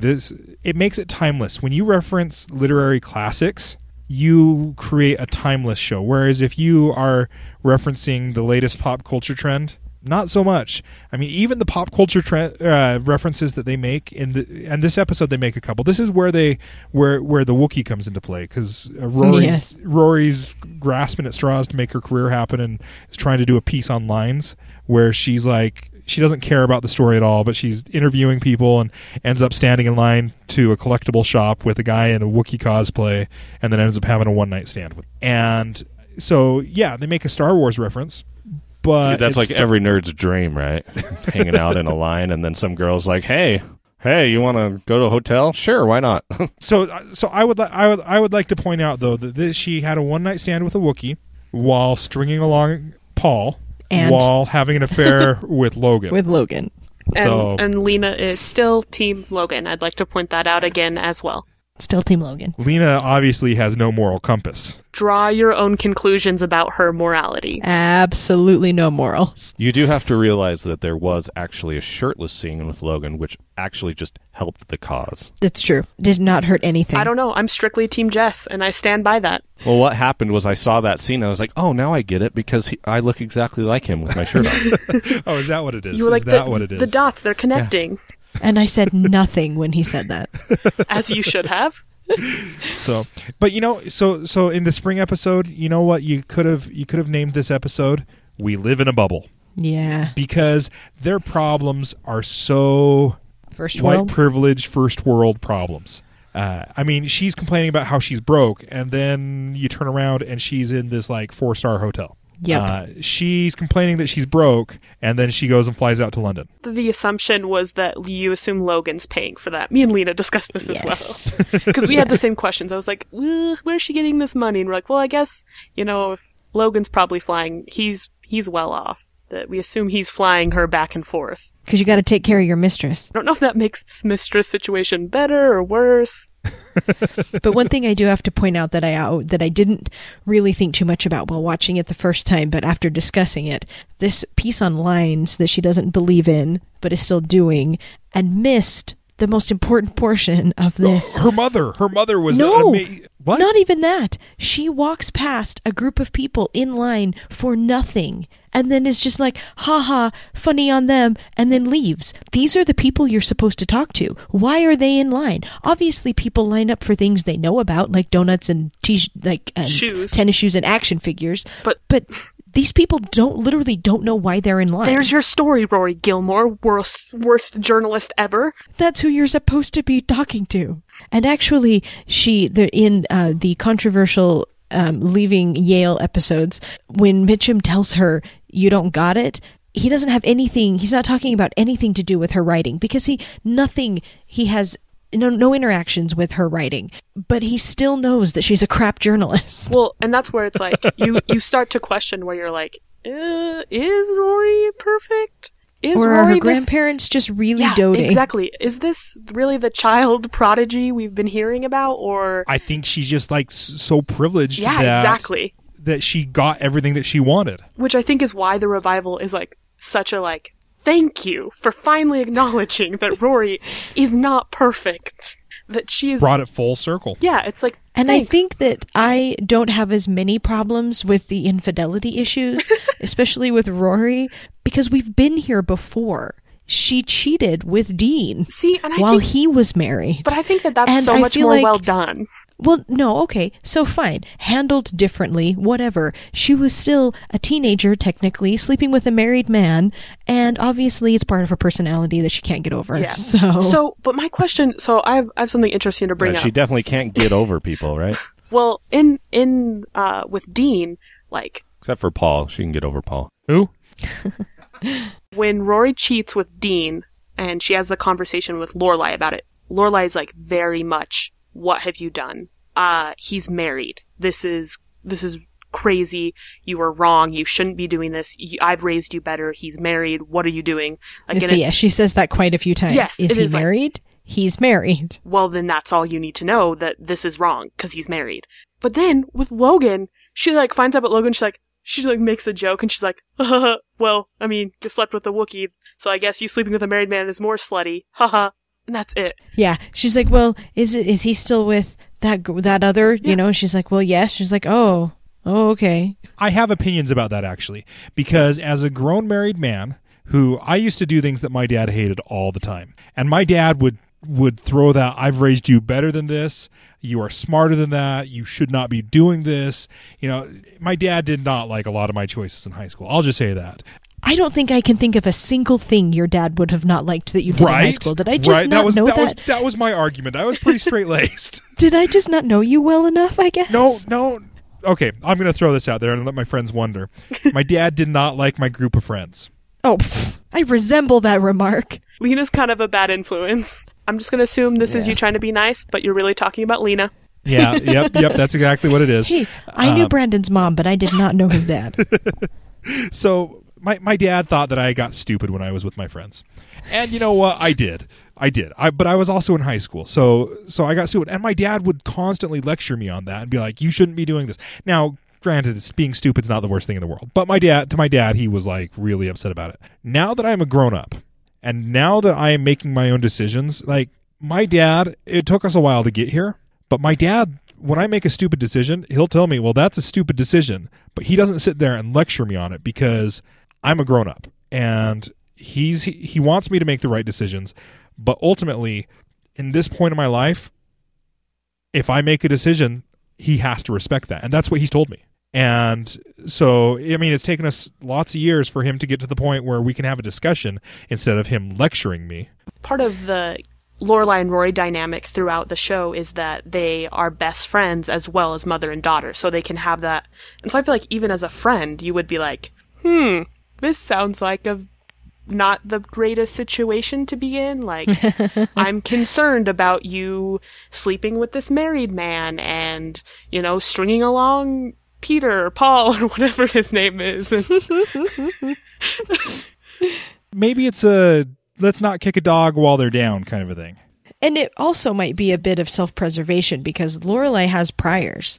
I mean, she knows that when she does something or says something that Rory doesn't agree with, there can be consequences. And so this might just be her being like, okay, we've covered this. We know. Okay, good. Move on. Like, I've said my piece. Yeah, I guess that makes sense. I'm interested, Brandon, how did you feel about like the Luke and Lorelai dynamic? Did you enjoy their kind of story and their like talking about having kids and kind of trying to figuring out their relationship? Did you enjoy watching them? You know what? That one I did not relate with. I enjoyed it. I liked Luke. Every time he was there, one of my favorite things about the entire series was the Wi-Fi password in the cafe. So or in funny. The diner.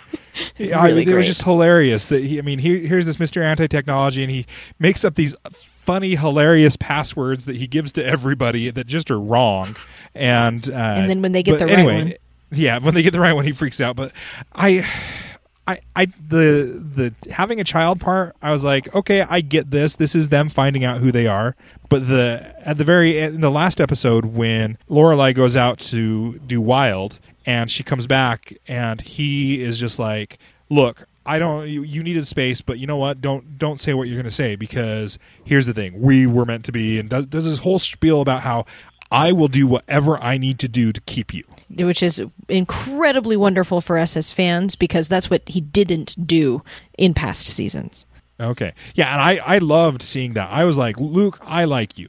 I liked how when he felt a little bit of out of place or awkward, he went and started fixing stuff. Like at the funeral? I thought that was so at funny. the funeral. Yeah. So Thanksgiving, I was at my in-laws' house. It was crowded. It was crazy. I'm like, you know what? I don't know where my place is in here, and so I'm going to step out from it. I went and hung the Christmas lights on my in-laws' house. Nice. Because I was like, okay, I got to step. I've just got to go do something for a little bit. So you related and to Luke. I completely understood Luke. So I really liked. Yeah, I liked that really monologue. liked Luke and I liked that monologue at the end, and me and my younger sister were talking about it, and she's like, when I first watched it, I rewinded it 3 times to rewatch Luke and professing his love for Lorelai. She's like, because it was just like, finally, this is something that we all wanted, and she's like, and I just loved it. She's like, that's the part that made me cry. And I think that they set up that, I guess, that this being unique pretty well, because besides the diehard fans that know that we've been waiting seasons and seasons for Luke to just say out loud how much he really wanted Lorelai, but earlier when they talk about having kids and he says, well, I brought it up with you and you didn't say anything, and all he said was, see, that's the kid, and that was him bringing up that he might want to have kids someday. And That was she's so like, Luke. What? And so, like, you get this impression, even, I'm hope that Brandon even got it, not having watched the rest of the show, but you got this impression that Luke is a man of few words. He doesn't always express himself beautifully. So to have that ending scene where he just is like, no, like, you don't get to decide this. This is going to happen because we had to fight for each other, and this is why it's important, was just like, yes, thank you, finally. If Luke had been a man of many words, he would have proposed by now. And so Right? I got that. I saw that, and I was really happy for that relationship because it needed to happen. They are so great together, and they were like afraid of something. And so the fact that they were like, okay, you know what, here it is. Let's be serious about this. I liked that. I liked that coming. It was basically a coming of age story. It was middle aged. There's a lot of people who probably related to that who are, who've been divorced and are dating again. I liked the way that they did that. I think that probably the one thing that I didn't necessarily love was the random way, like all the prep for the wedding. Like, to me, it felt like that was just a whole way to get Suki back in. Yeah, she definitely needed to be in the revival. Explain to me what you mean, though. Do you mean like the weird scene where they all just like wandered around in the flowers and like what are you talking about? Prep for the wedding? So the preparation and like, okay, so the scene where they're getting tailored, and I don't know, maybe this. It's really hard for me to pin down. I just felt like I was so bored during that part of between when he proposed, said we're getting married, and then they went and did their eloping thing. I guess they were trying to explain why they actually went and eloped. But you know what? It's Luke and Lorelai. Just a little bit that I knew of them, they don't need a reason to go and elope. That was so Luke and Lorelai that it shouldn't have surprised anybody. Dude. And for a show that had dubious time control at the least, it's like, okay, how come you can't just jump forward a couple months and just let us assume and just tell us, oh, it's been a very hectic few months.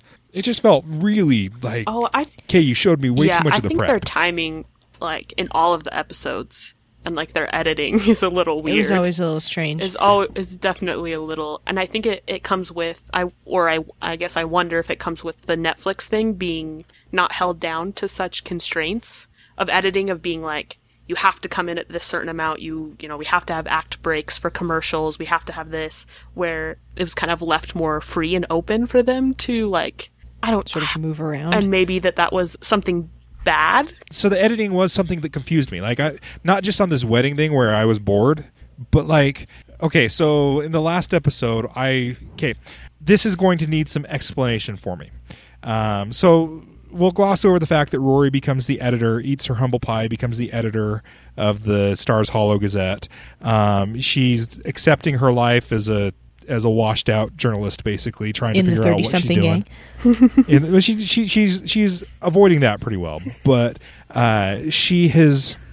In college, did she join a secret society of rich people? You're talking about the Life and Death Brigade, the stuff with Logan? Yes. The music video. So it was Logan. Logan was in the Life and Death Brigade, and that's kind of how they first started their relationship, I guess, or started moving towards their relationship. So I saw that, and because Logan was rich, and everybody else who came with her that she was all buddy with was rich, and they were wearing the monkey masks and Latin code word that they gave to Phyllis. In omnia apparatus. I was like, this has got to be like a Skull and Bones secret society, because she went to Yale and they have that, and the Skull and Bones secret society is at Yale. I was like, that had to have been part of that. In fact, even the monkey masks, that's the first time she has any contact with the Life and Death Brigade, is a girl in a ball gown and a gorilla mask. And so that's a throwback to diehard fans who were fans of the Life and Death Brigade. Yeah, and so she ends up writing an article about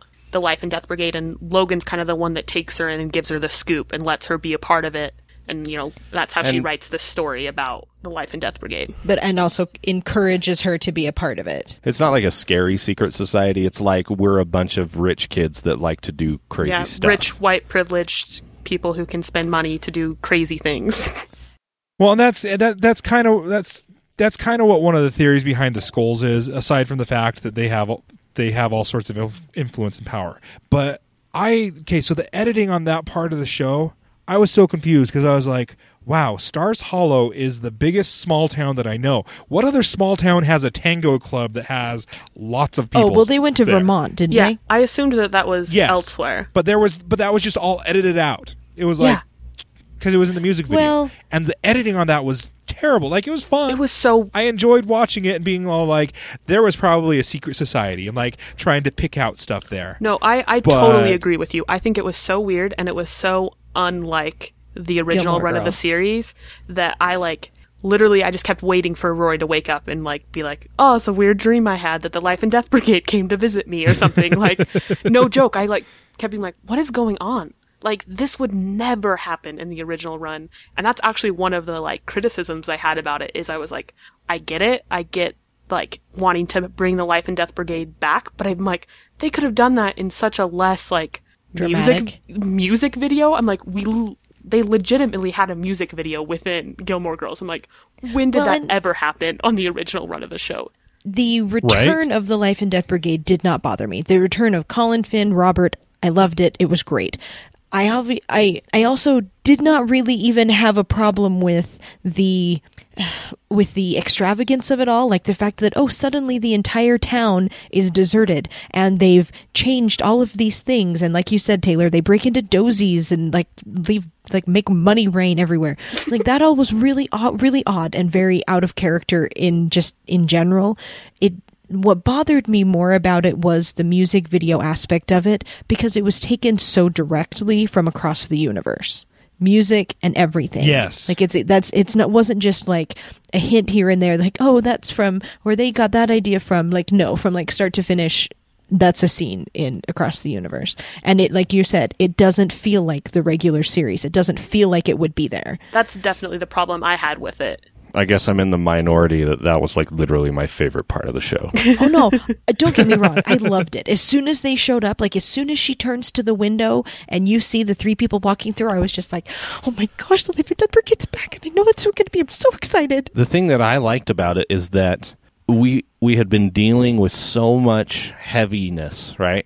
That it was a reprieve for even Rory. Rory had this moment there where she could just forget about all of her problems and just live in this, joyous, whimsical time.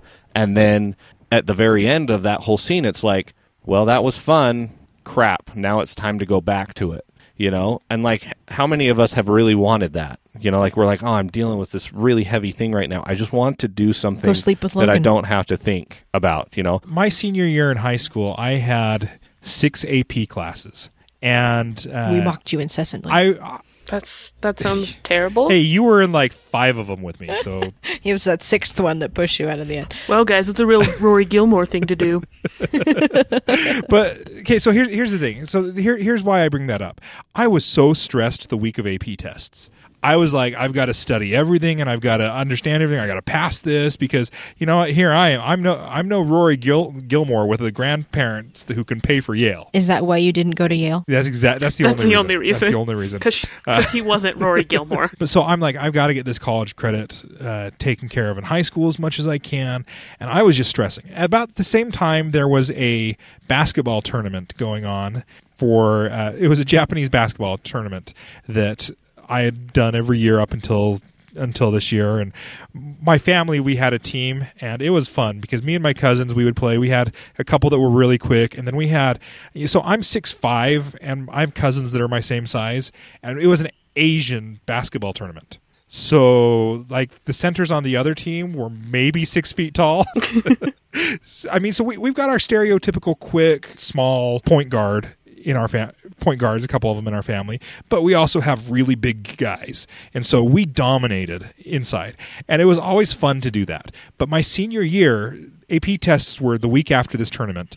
And I told my dad, who was the coach of this team, I was like, I'm not doing this. I have to study. And I was freaking out. And my dad said, you know what? I don't care. If you pass them, you pass them. If you don't, you don't.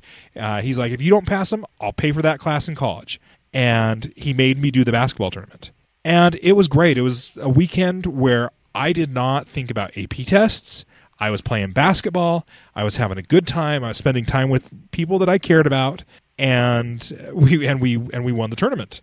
And so I had a great time. And if I hadn't taken that breather, I would have like had a meltdown in the middle of an AP test. As opposed to the half a meltdown you had already. Well, exactly. The meltdown was just with my dad, who we've already talked about. He and I did not see eye to eye on many things. This is like our own personal therapy session, like Emily and Lorelai. I get why Rory would need to have a break. I hated how I had to figure out where that break took place in the story and how they traveled across state lines. And, I'm okay with the fact that it took me a minute to figure out all these people are rich because I didn't watch the series. Right up until Colin decides to buy the Tango Club.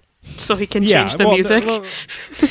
The making money rain in the convenience store. You were sold after that. That was the point. That was the point where I was like, "Okay, these guys are rich, and this is a secret society." So yeah, I think that what they were trying to do with that, it makes sense to me. I just think the way they executed it was how I did not. Yeah.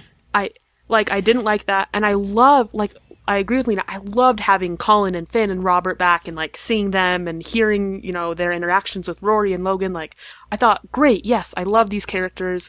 They're so funny and, it's great to see them, buy clubs and because they can. And that was great. I just wanted it to be less cheesy and less theatrical because I was like, this isn't fit. This isn't the Gilmore Girls I know. And this isn't where it was like, yeah, this may be great for some other show. All right, I have a thought. I know that I don't have a lot during this, but so a lot of the criticisms that I keep hearing from a lot of people are I didn't like the musical, right? I didn't like that took me out of the show. And now we're saying, okay, I didn't like the music video. What if this was Miss Palantino? I never remember her first name. What if this Amy? What if this was Amy Palantino saying, you know what? I want to write a musical, and this is my chance to put it in a show that I love, and I want to direct a music video, and so I'm just going to put it in the show because I can. Like what? That's definitely how it felt sometimes. And except these were Daniel. Okay, well then, yeah, Daniel. Well, why not? And I feel like I actually like Daniel's directing better than I liked Amy's. Like I liked the second episode better. I think they're lighter and they're more whimsical, and obviously that's what I like. I definitely prefer winter and fall. Yeah, I think it just depends what you come to Gilmore Girls for. Because I think, like you guys say, the Amy episodes are more like deep and the more emotional connection and the relationship strong. And then Daniel's episodes are usually more like townies and the quirk and it just depends what you like. Can I tell you, I loved the townies. They were like, once I figured out who was who and how they fit together. And I'm terrible with names, but you've got the sewer guy who was just Taylor, yeah. He was every episode he was doing something fun, whether it was getting a sewer or trying to organize a gay pride parade. Yeah, he was in his character. Like that is Taylor throughout the whole 100%. Like that's just him. His breakdown in the diner. Yes, I thought all of Taylor's storylines were great. Yeah, and okay, what about Uber? Oh, Kirk. Uber. I thought all of Kirk's stuff was great. I and loved, on par. Yeah, very much. I loved the scene of him being like, "Oh, Lorelai, are you thirsty?" And he like reaches back and hands her a Brita filtered water. Yeah. I loved. Like he's almost there. Like he's got some great ideas, but the execution is just not quite there. Or yeah, the other one that really got me was where he comes to the Emily's house for Friday night dinner, and then he's like, jeez. "Oh, I see that they're playing soccer out there. Might I be excused? It seems they're short a man." And then he goes out there, and you just hear him, "Hey, I'm Kirk." I loved all of the Kirk stuff. So one thing along those lines, because we all love Kirk, and as weird as and awkward as he always been, he's always been wonderful. But at the end of fall, before when they go to elope, Kirk comes in first and is so distraught that he's ruined Lorelai's big day. All of the glitter gun and everything, and now it's all ruined. And then they talk about going to elope, and then Lorelai sends him a text that just says, "It's perfect." And to me, it felt more like a planned elopement. This was Luke getting her where she needed to be. This was not, oh, we happen to be, out and decide we're going to do this. But this was Luke and Kirk and doing it for Lorelai. So are you saying that Luke is the master manipulator? Correct. And I definitely want to see a flash mob to Steely Dan. I was just going to say, well, clearly they both had their own plans with their both of their flash mobs. So no, I loved it. I loved how they fit together because there was one part where Emily is giving Lorelai a lot of crap about Stars Hollow and the people who lived there. Ugh. And I as I was watching that, I was like, yeah, these people are crazy. But it's a good kind of crazy. Time where, this is where I put myself in Lorelai's shoes. I was like, yeah, these people are crazy, but they're my crazy people, and you gotta love them because my circus, my monkeys. Exactly, and I really liked how they all fit together. It was a well written show, and I don't know. There's a lot more that we could say. We could analyze everything. Yes, I agree. Do you think that you'll go back and watch any of the original? Do you think that it, made you curious enough to see what that's like, or are you just like, no, I'm good? I don't know.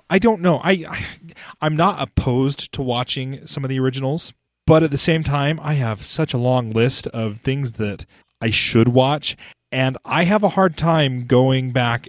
I watched Limitless the past couple weeks because it's one season. I went into it knowing that it's one season and that I can get in and out of it real quick and easy, no problem. Gilmore Girls is 7 seasons. It's fine. Don't watch season 7.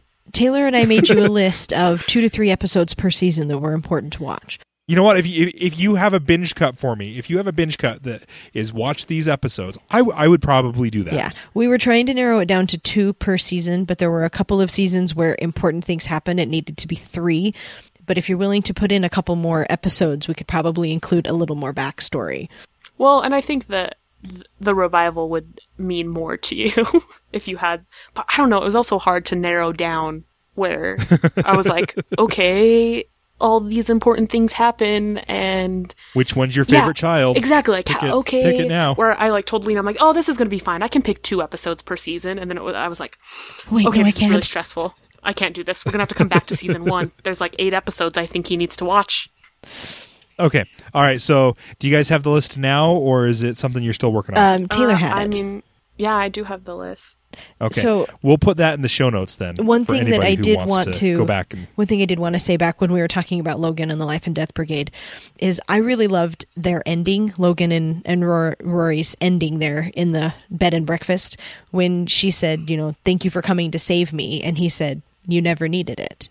And to me, that was a throwback to all of it. It was the whole season, the whole series. It was Logan has always been there for her to do those things for her, provide that break to help her in that way. But that was him basically telling her, you didn't need me. You didn't need this.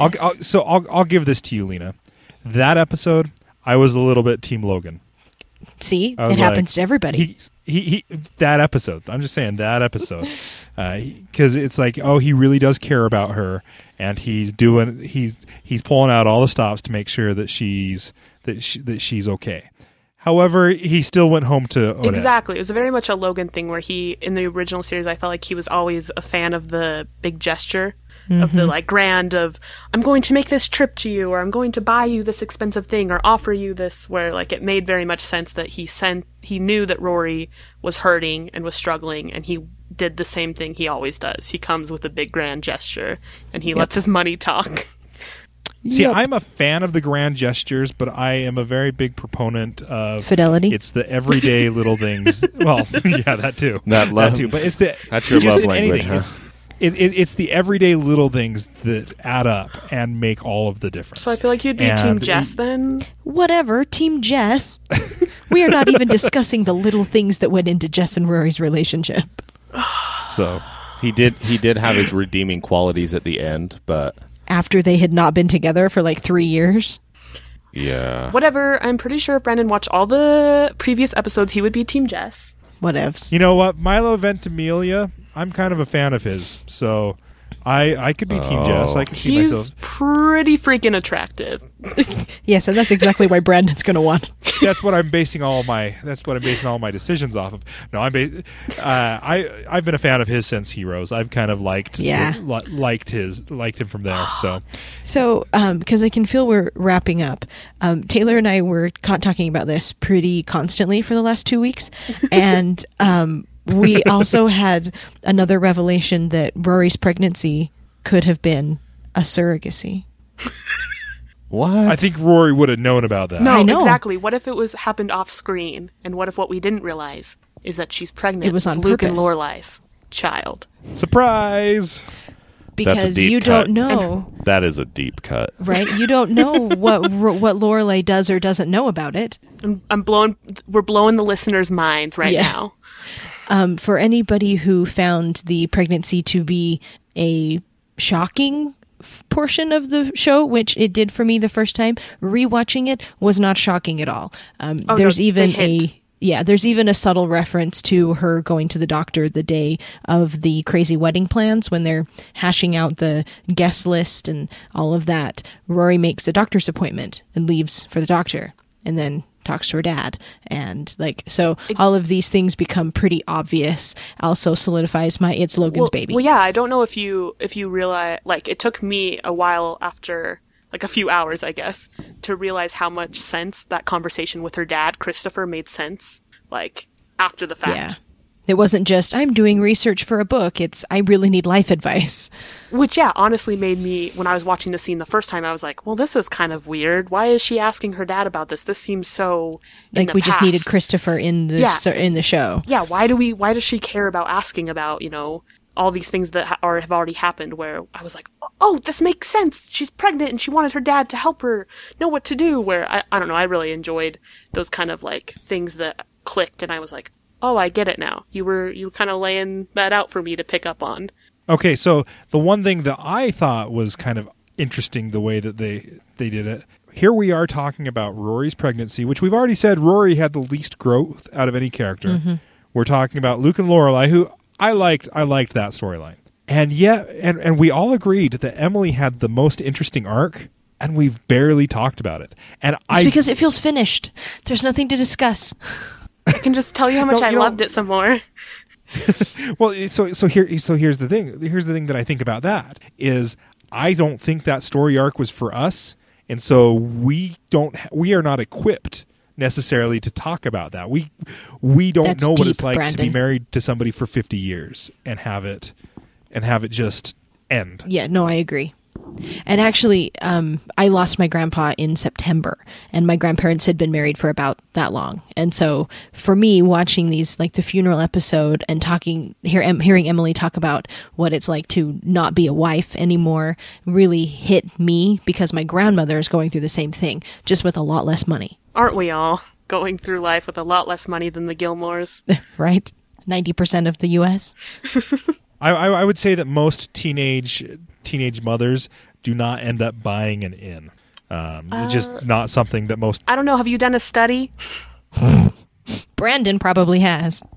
Maybe there's a big crossover between inn owners and teen pregnancy. Oh, okay. All right. Well, I did a little bit of research on looking at episode recaps, trying to remember, because I only watched this one time because I binged it over the weekend. But I'm I'm trying to remember some of the things I want to talk about. So I read a bunch of recaps, and they were all written by what I'm going to assume is a 20 to 30-something year old. And none of them, several of them said, my favorite character was Emily, but then none of them went on to discuss her. And so I just want to point out, we all love Emily, and there's a reason we're not discussing her, and I'm not sure what it is, but I think it's just because we don't know how to explain that. We just don't have the tools and the equipment to I will definitely dissect that story. Yeah, I will definitely agree with that, because like you said earlier, we feel like we're supposed to relate to Rory as fellow people of her age, and having different life experiences, we still feel like we should feel more related to her.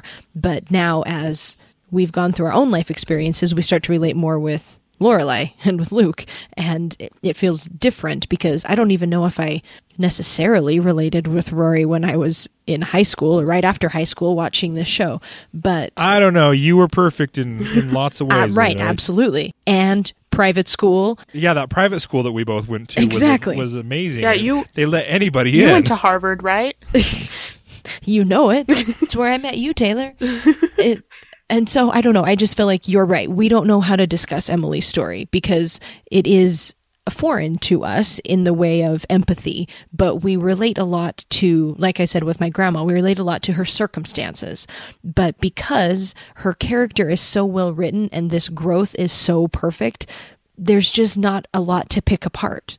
Exactly. I think there's something to be said about the fact that hers was almost the most like satisfying, that it's a lot easier to talk about Rory and to kind of be like, ugh, what about this? And this choice she made and this story thing that didn't quite make sense. And I don't know, it's kind of easier to a little bit to criticize, to just be like, oh, well, and this was great about Emily, and this was great, and also this was great, and this was great, and I loved this too, kind of thing, where sometimes it's easier to pull out and talk about weird things that you didn't like, as opposed to just, going on about everything you loved. Okay, well, I think that is exactly why people haven't done it, and I now understand why there's a desert of talking about her online, because everybody that ever mentioned her was like, I love her, and that's all. But that was it. And so I was like, why isn't there more about her if everybody loved her? But to be honest, people who are writing TV recaps, talking on podcasts, stuff like that, are not going to be of the generation that that understands that. So, no, I like what you both said about that. Nick, you've been quiet. Did we put you to sleep? No, I just felt that they had more to say about it than me. Okay. Anything that you wanted that stuck out to you, Nick? You've been pretty quiet. You've been pretty good at letting them talk. Well, one of the things that I really connected with was actually Richard, even though he wasn't even in the show. Like, for some reason, that just hit home to me, and that's why I loved it so much. One of the things I found really interesting, and I've thought a lot about, is the whole idea that he left money to Luke in his will, and he didn't tell, Lorelai about it. And so there's two ways that you can think about this. One way is that he was completely fine with their relationship, even though throughout the series there was this rocky, you should be with him, you shouldn't, and like everyone, Lorelai, there was a whole controversy on whether or not they should be together or not, and the parents were influencing it one way or another, and it was interesting to me that he left him money. So it could either mean that he was completely fine with their relationship and he wanted to help out his daughter one last way, but he knew that she wouldn't accept the money. Or it could be the dark side, where he's like, I know that you told me you didn't want any money. You told me that you didn't want a franchise, but I don't care what you think. This is what's best for you, and I'm going to do it anyway, even beyond the grave. And so even... I don't even think that method is dark, though. I but, think that method is him saying, I care about you enough to force you to do the right thing. Yeah, and I know best. I think it's all in opinion and perspective. Yeah, and so, that was just something that was really kind of stood out to me, and I thought it was kind of cool. The other thing that I thought was really interesting was throughout the show, the way that you could get Lorelai and the family together was at quote-unquote Sunday dinners. And that's something that you don't know anything Friday about. night dinners. Or Friday night dinners. Okay. Sorry. Very wrong different. Wrong day. Okay, so Friday night dinners was like this huge thing in the series. And then once Richard was gone, there wasn't a device for the show to bring everyone together so that Lorelai and Emily could have an argument. So they had to bring that into the show, and the way they did that was with therapy. And that was the only way that you were going to be able to get those two to talk and be in a situation where they do it. And I just thought that was clever, the way that they did that. See, I don't think that that put them in a situation to talk, though, because the entire time they were in therapy, they weren't talking. I thought it was more of and this goes back to my perspective issue, where I thought it was more of a way for Lorelai to come to terms with who she was and the growth that she needed to make, because she was the only one who ever really talked. Yeah, I think I agree that it was like set up. It was a nice setup of like showing again how Lorelai and Emily struggled to communicate, and here they go trying to make this work again. And I kind of thought it was so funny that Emily, the one that starts this whole thing, ends up being like, "No, I'm not doing this anymore." And her reason is because you wouldn't change. Yeah. We've been doing it this long and you haven't changed, and so I'm out. To me, that was the whole purpose of Friday night dinners. Is like, I'm going to force you to come here, and we're going to tell you how you're supposed to live, and we're going to fix you. I can see that. And so she was just creating another way for that to happen. It, was all part of her master plan, and it just so happened that it worked this time because they had this, mutual travesty that happened in their lives. And it still didn't work, but it did provide a way for them to, have conflict in the show. Whereas before it was those dinners, it was just something that I just observed, and I was like, huh, cool, good job, No, writers. I definitely agree. I think that, but I also agree with what Brandon says, that it also was more of a catalyst for Lorelai specifically, where I think it helped her work out some of her issues with like Luke and that relationship and her coming to terms, because she is the one that kind of stuck with it longer than Emily. And actually, like, I think that, it started off as that, and then kind of it helped push Lorelai's story more than anything. Well, and the other thing that was really fun was that it just brought home the fact that Luke is who he is. Like, no matter what anyone wants to do to him, like, he is what he is, and he's just kind of going through life and just hopes that things happen, turn out, and he fights for what he likes and what he wants, but only, if he's prodded and pushed a little bit. And ultimately, as long as he's comfortable and as long as he's, not being put out too much, then it's fine. He'll go with it. And I thought everyone did a really good job of just jumping right back into their characters, like the acting. Yes. Like, to me, like, I don't think anyone skipped a beat at all. Like, everyone was just like, and I really believe that Alexis Bledel, Rory, she is a way better actress than she was in the show, because sometimes it was just painful for me to watch her in some of those early and young seasons. Agreed. Where I was just like, you are not a good actress. At least they knew better than to give her a breakdown scene in this, because she does not handle crying well. Yeah, she definitely grew as an actress, but it's also like, if you know, that was her first acting. Like, that was literally her first acting job. I knew that, and it was very apparent, which brought me out of the show, and it was just another reason to be like, yes, you're arguing, but you're not really arguing, and so I just have more anxiety, like... Nick needs to take a Xanax before he watches Gilmore Girls. No, usually I have to go into like a Zen-like state. I think all the Gilmore Girls could stand to take a Xanax. Right. But, like I said, like, knowing that there's closure and like how stuff ends up, it actually makes the show a lot more easier to watch and to have in the background, and knowing the characters and stuff like that, because, just being an outsider, not knowing anything about it and just hearing all these people yell, like, it was really hard. And we had a lot of discussions about it, me and Lena. A lot of heated discussions. Yeah, just about, like, this show gives me anxiety. I even want to say it's within the past year that you have made your turn on Gilmore Girls, where you have, because you used to, like, it seems like even a year ago you were like, I don't like that show. I was kind of surprised when you said we should do a show on Gilmore Girls. Yeah, I don't know. The indoctrination is complete. Yeah, I was going to say, I'd like to take credit for this. Well, and part of it is that sometimes you just kind of resign yourself into, okay, I need to find value in something, right? And then when you jump into a fandom, like, people will, like, there's so many people that are like, I am not going to watch that show because too many people like it, or like, oh, I'm not, And for me, it was, okay, you know what? I've had this experience with this show, and this is how I feel about it, and this is how it makes me feel, and so I don't want to be a part of it, right? Because this is giving me anxiety. And then, talking to somebody that I love and I trust and, is a big part of my life, and talking to her about it, and not necessarily watching the show, but her just having a conversation with her, saying, this is what's going on with the show, and this is interesting about it. It brought me into the show and let me learn more about it, which made me appreciate it more, and I gave it more of a chance because I learned more about it. I didn't just, say, oh, well, I don't like it, so I'm not going to like it forever. You're welcome, Nick. Yeah, that was very well said. I didn't make the decision. I didn't let the decision that I made initially affect my opportunity to miss out on something great and some great storytelling. I am not going to admit that this is my favorite show in the world and that I am going to go and turn it on and watch it. I will never watch it just on my own. But I will have it around in my life forever, and I will appreciate it. I'm so glad you've resigned yourself to that. It'll make the next 50 years so much easier.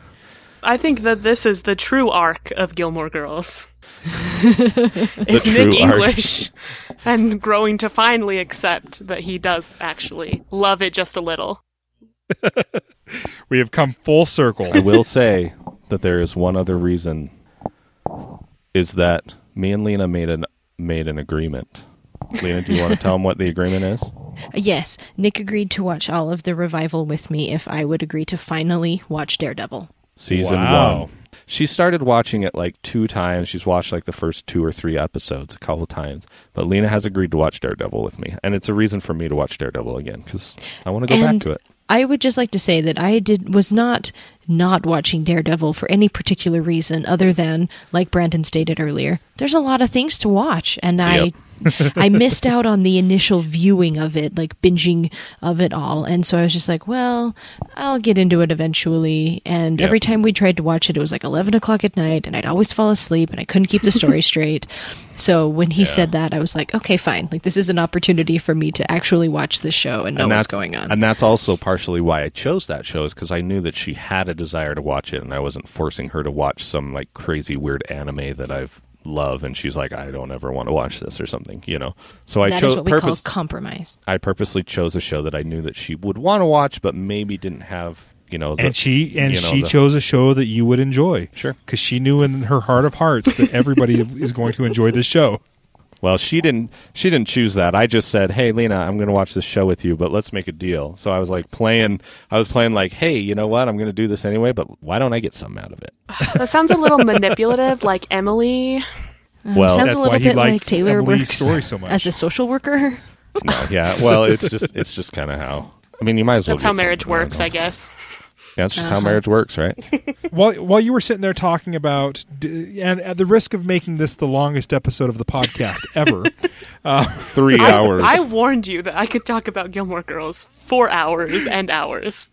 We haven't even gotten to the tip of the iceberg with our good friend Taylor, so we might have to invite her back. Okay, or so this is the last thing that I want to talk about, because and then I'll stop talking and let the girls choose a final thing that they want to talk about, and then we can wrap this thing up. But so when you were talking about Daredevil and Gilmore Girls, I was thinking about how they're similar and how they're different, and there are some similarities and some differences.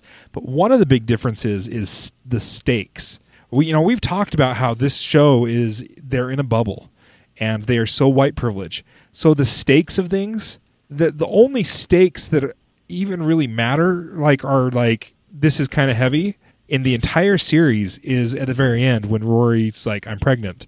At that point, you're talking about a whole other human life, and the stakes are pretty high. But the whole rest of the show, all of these little things that they're fighting about, they really don't mean anything.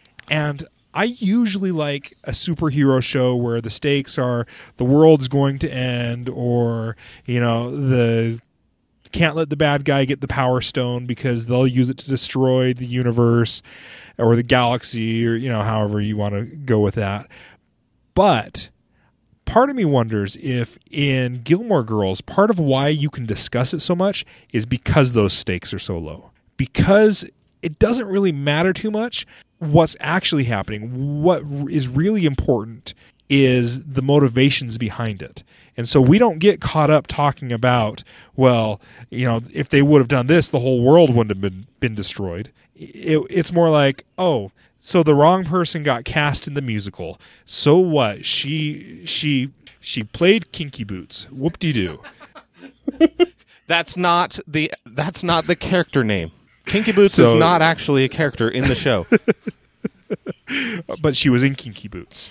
But that was hilarious. Anyway, I love that. I thought that was really funny, actually. Those stakes don't matter at all. It doesn't matter who's the lead. What matters are their intentions. And like I think, Lena, you were just saying that it makes it a character-driven story and not an event-driven story. It's exactly the reason that I really enjoy Downton Abbey, because 90% of that only matters to the people inside that big house. But it is so well done and so interesting that you just have to know how this turns out. You have to know how their lives turn out.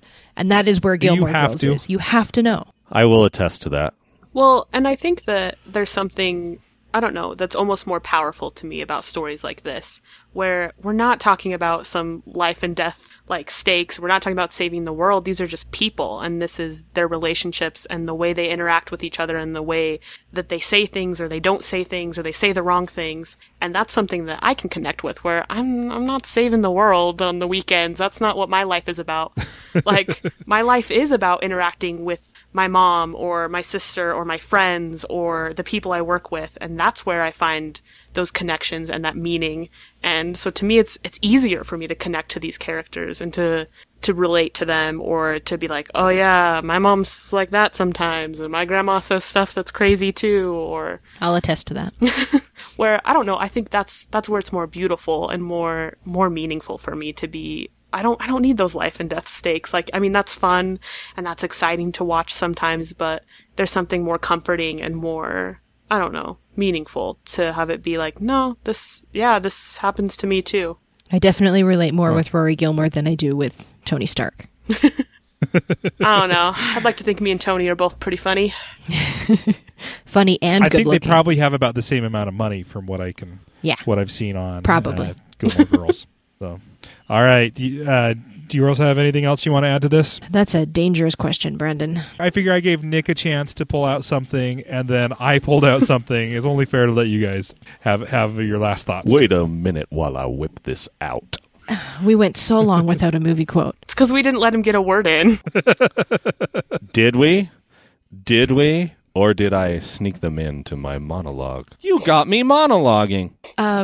I don't necessarily have something else to discuss, but I just, like we said with Emily, this is closure.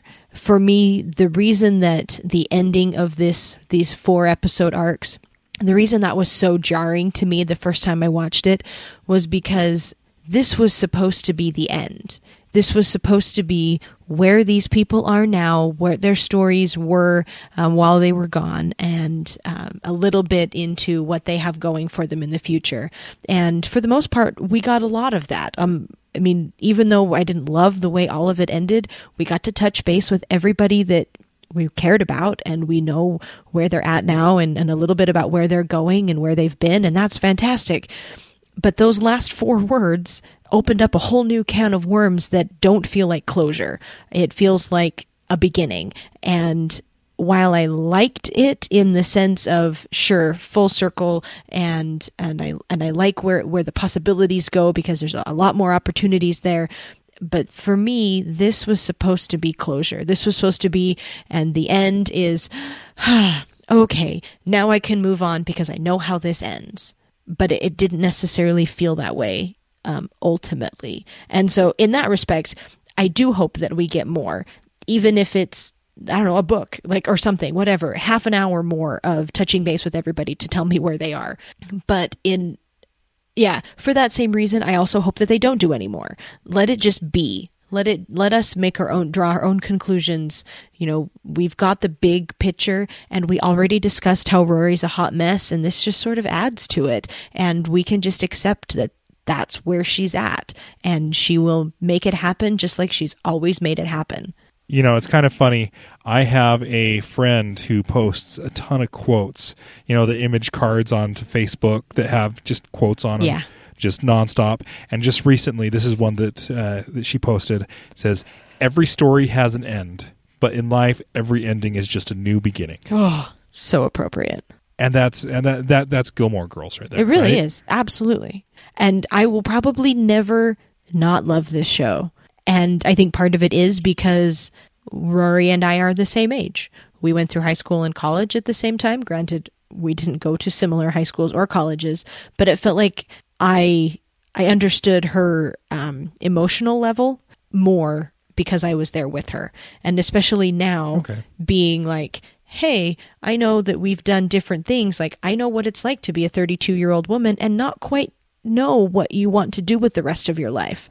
And so I definitely related to that. Watch out, Nick. She doesn't know what she wants for the rest of her life. I don't plan to go about it the same way that she did, but it was definitely like one of the few things that I could relate to. Yeah, Team Logan. Here's the difference. Lena's got a co-pilot. That's true. We're going to factor each other in. Okay. All right. How about you, Taylor? Any last parting thoughts for us? I guess I mean, there's definitely things that I think are problematic about the revival, and there are things that I didn't love, but overall, I think it was worth it. And I think we finally got to have, I don't know, it's hard, because I agree with what Lena said. We got to have so much closure in so many aspects, but it also left it so open. And I think part of that is great, and it's wonderful, and it's nice to have it be so open. And then part of me is like, no, but now I want more, and now I want, I love these characters, and I want to keep, living in this world. But then I also don't want it to be ruined, and I don't want. So I don't know. Yes and no with caveats. Fancy word. Yeah, I don't know what we should do about Gilmore Girls, if we should have another revival or if we should just let it be. But I think overall I enjoyed this, and I enjoyed being back in the world, and it was fun and it was exciting, and I mean, I still love the Gilmore Girls. Hey, it's just Gilmore Girls. Drop the. Ha. It's cleaner. I love you, Nick. And on that note, thank you for listening to the Fandom Podcast. I hope we were able to help you escape from your daily grind, smile, introduce you to a new fandom. I hope you stuck through this. If you have never seen Gilmore Girls before, I hope there's a whole bunch of guys that were listening to this that are like, I'm going to watch Gilmore Girls now. If you enjoyed this, take a minute to head over to our website, fandompodcast.com, and subscribe over fandompodcast.com/iTunes, fandompodcast.com/Android, or you can just go to your favorite podcast app and search for Fandom Podcast. If you want to be part of the conversation, in this one, I'm going to actually change it up a little bit. If you want to be part of the conversation, if you have opinions on Gilmore Girls, send them in to us. I want to hear. I'll read them on the podcast. I would love to know what you guys think about the revival. Or if you want to just send in a random fandom, we've got random at fandompodcast.com, feedback at fandompodcast.com, fandompodcast.com/contact, facebook.com/fandompodcast. Lots of ways to get a hold of us. We want your opinions. This this has been a really interesting discussion on something that I did not think we would go near as in depth on, but it was a lot of fun to do that. If you want to help support the show, head over and do your Christmas shopping by using the link fandompodcast.com/Amazon. And I actually have been working on another special offer for you guys. If you listen to podcasts, you hear people promoting Audible, giving away free Audible trials with 1 month free, 1 book free. I've got it set up for you guys. If you head over to fandompodcast.com/Audible and sign up, you'll be signing up for the gold plan, which is $14.95 a month. But if you sign up using our link, you get 2 free audiobooks. And there are so many books to enjoy, over 180,000 titles to pick from. And if you have no idea what the wild is, or what wild is, not the wild. Drop the. If you have drop the. We just went over this. If you have no idea what wild is, you can get that book. If you want to read some of those references that they made on Gilmore Girls, lots of picks there. If you were like, I'm going to try that out, and you were like, that was absolutely terrible, I don't like it, Audible has a great listen guarantee. You can return it, pick another book. At the end of those 30 days, you can cancel your subscription. You can keep those books, or you can keep paying like I do and every month get a new book. If you're looking forward to Rogue One, there is a new Star Wars book called Catalyst out, which is a lot of prequel to Rogue One. So, whether you want Gilmore Girls or Star Wars, you've got lots of choices there. So head over to fandompodcast.com/Audible, sign up for the trial, get your 2 free books. It's a little different than most of the podcasts out there. Different means better. Different is better. Until next time. this thing we're doing here, you and me, I'm in. I'm all in. Still Team Logan. Definitely still Team Jess. May the fandom be with you. We'll put Nick in charge. All right. I'm in charge. Don't tell Lena.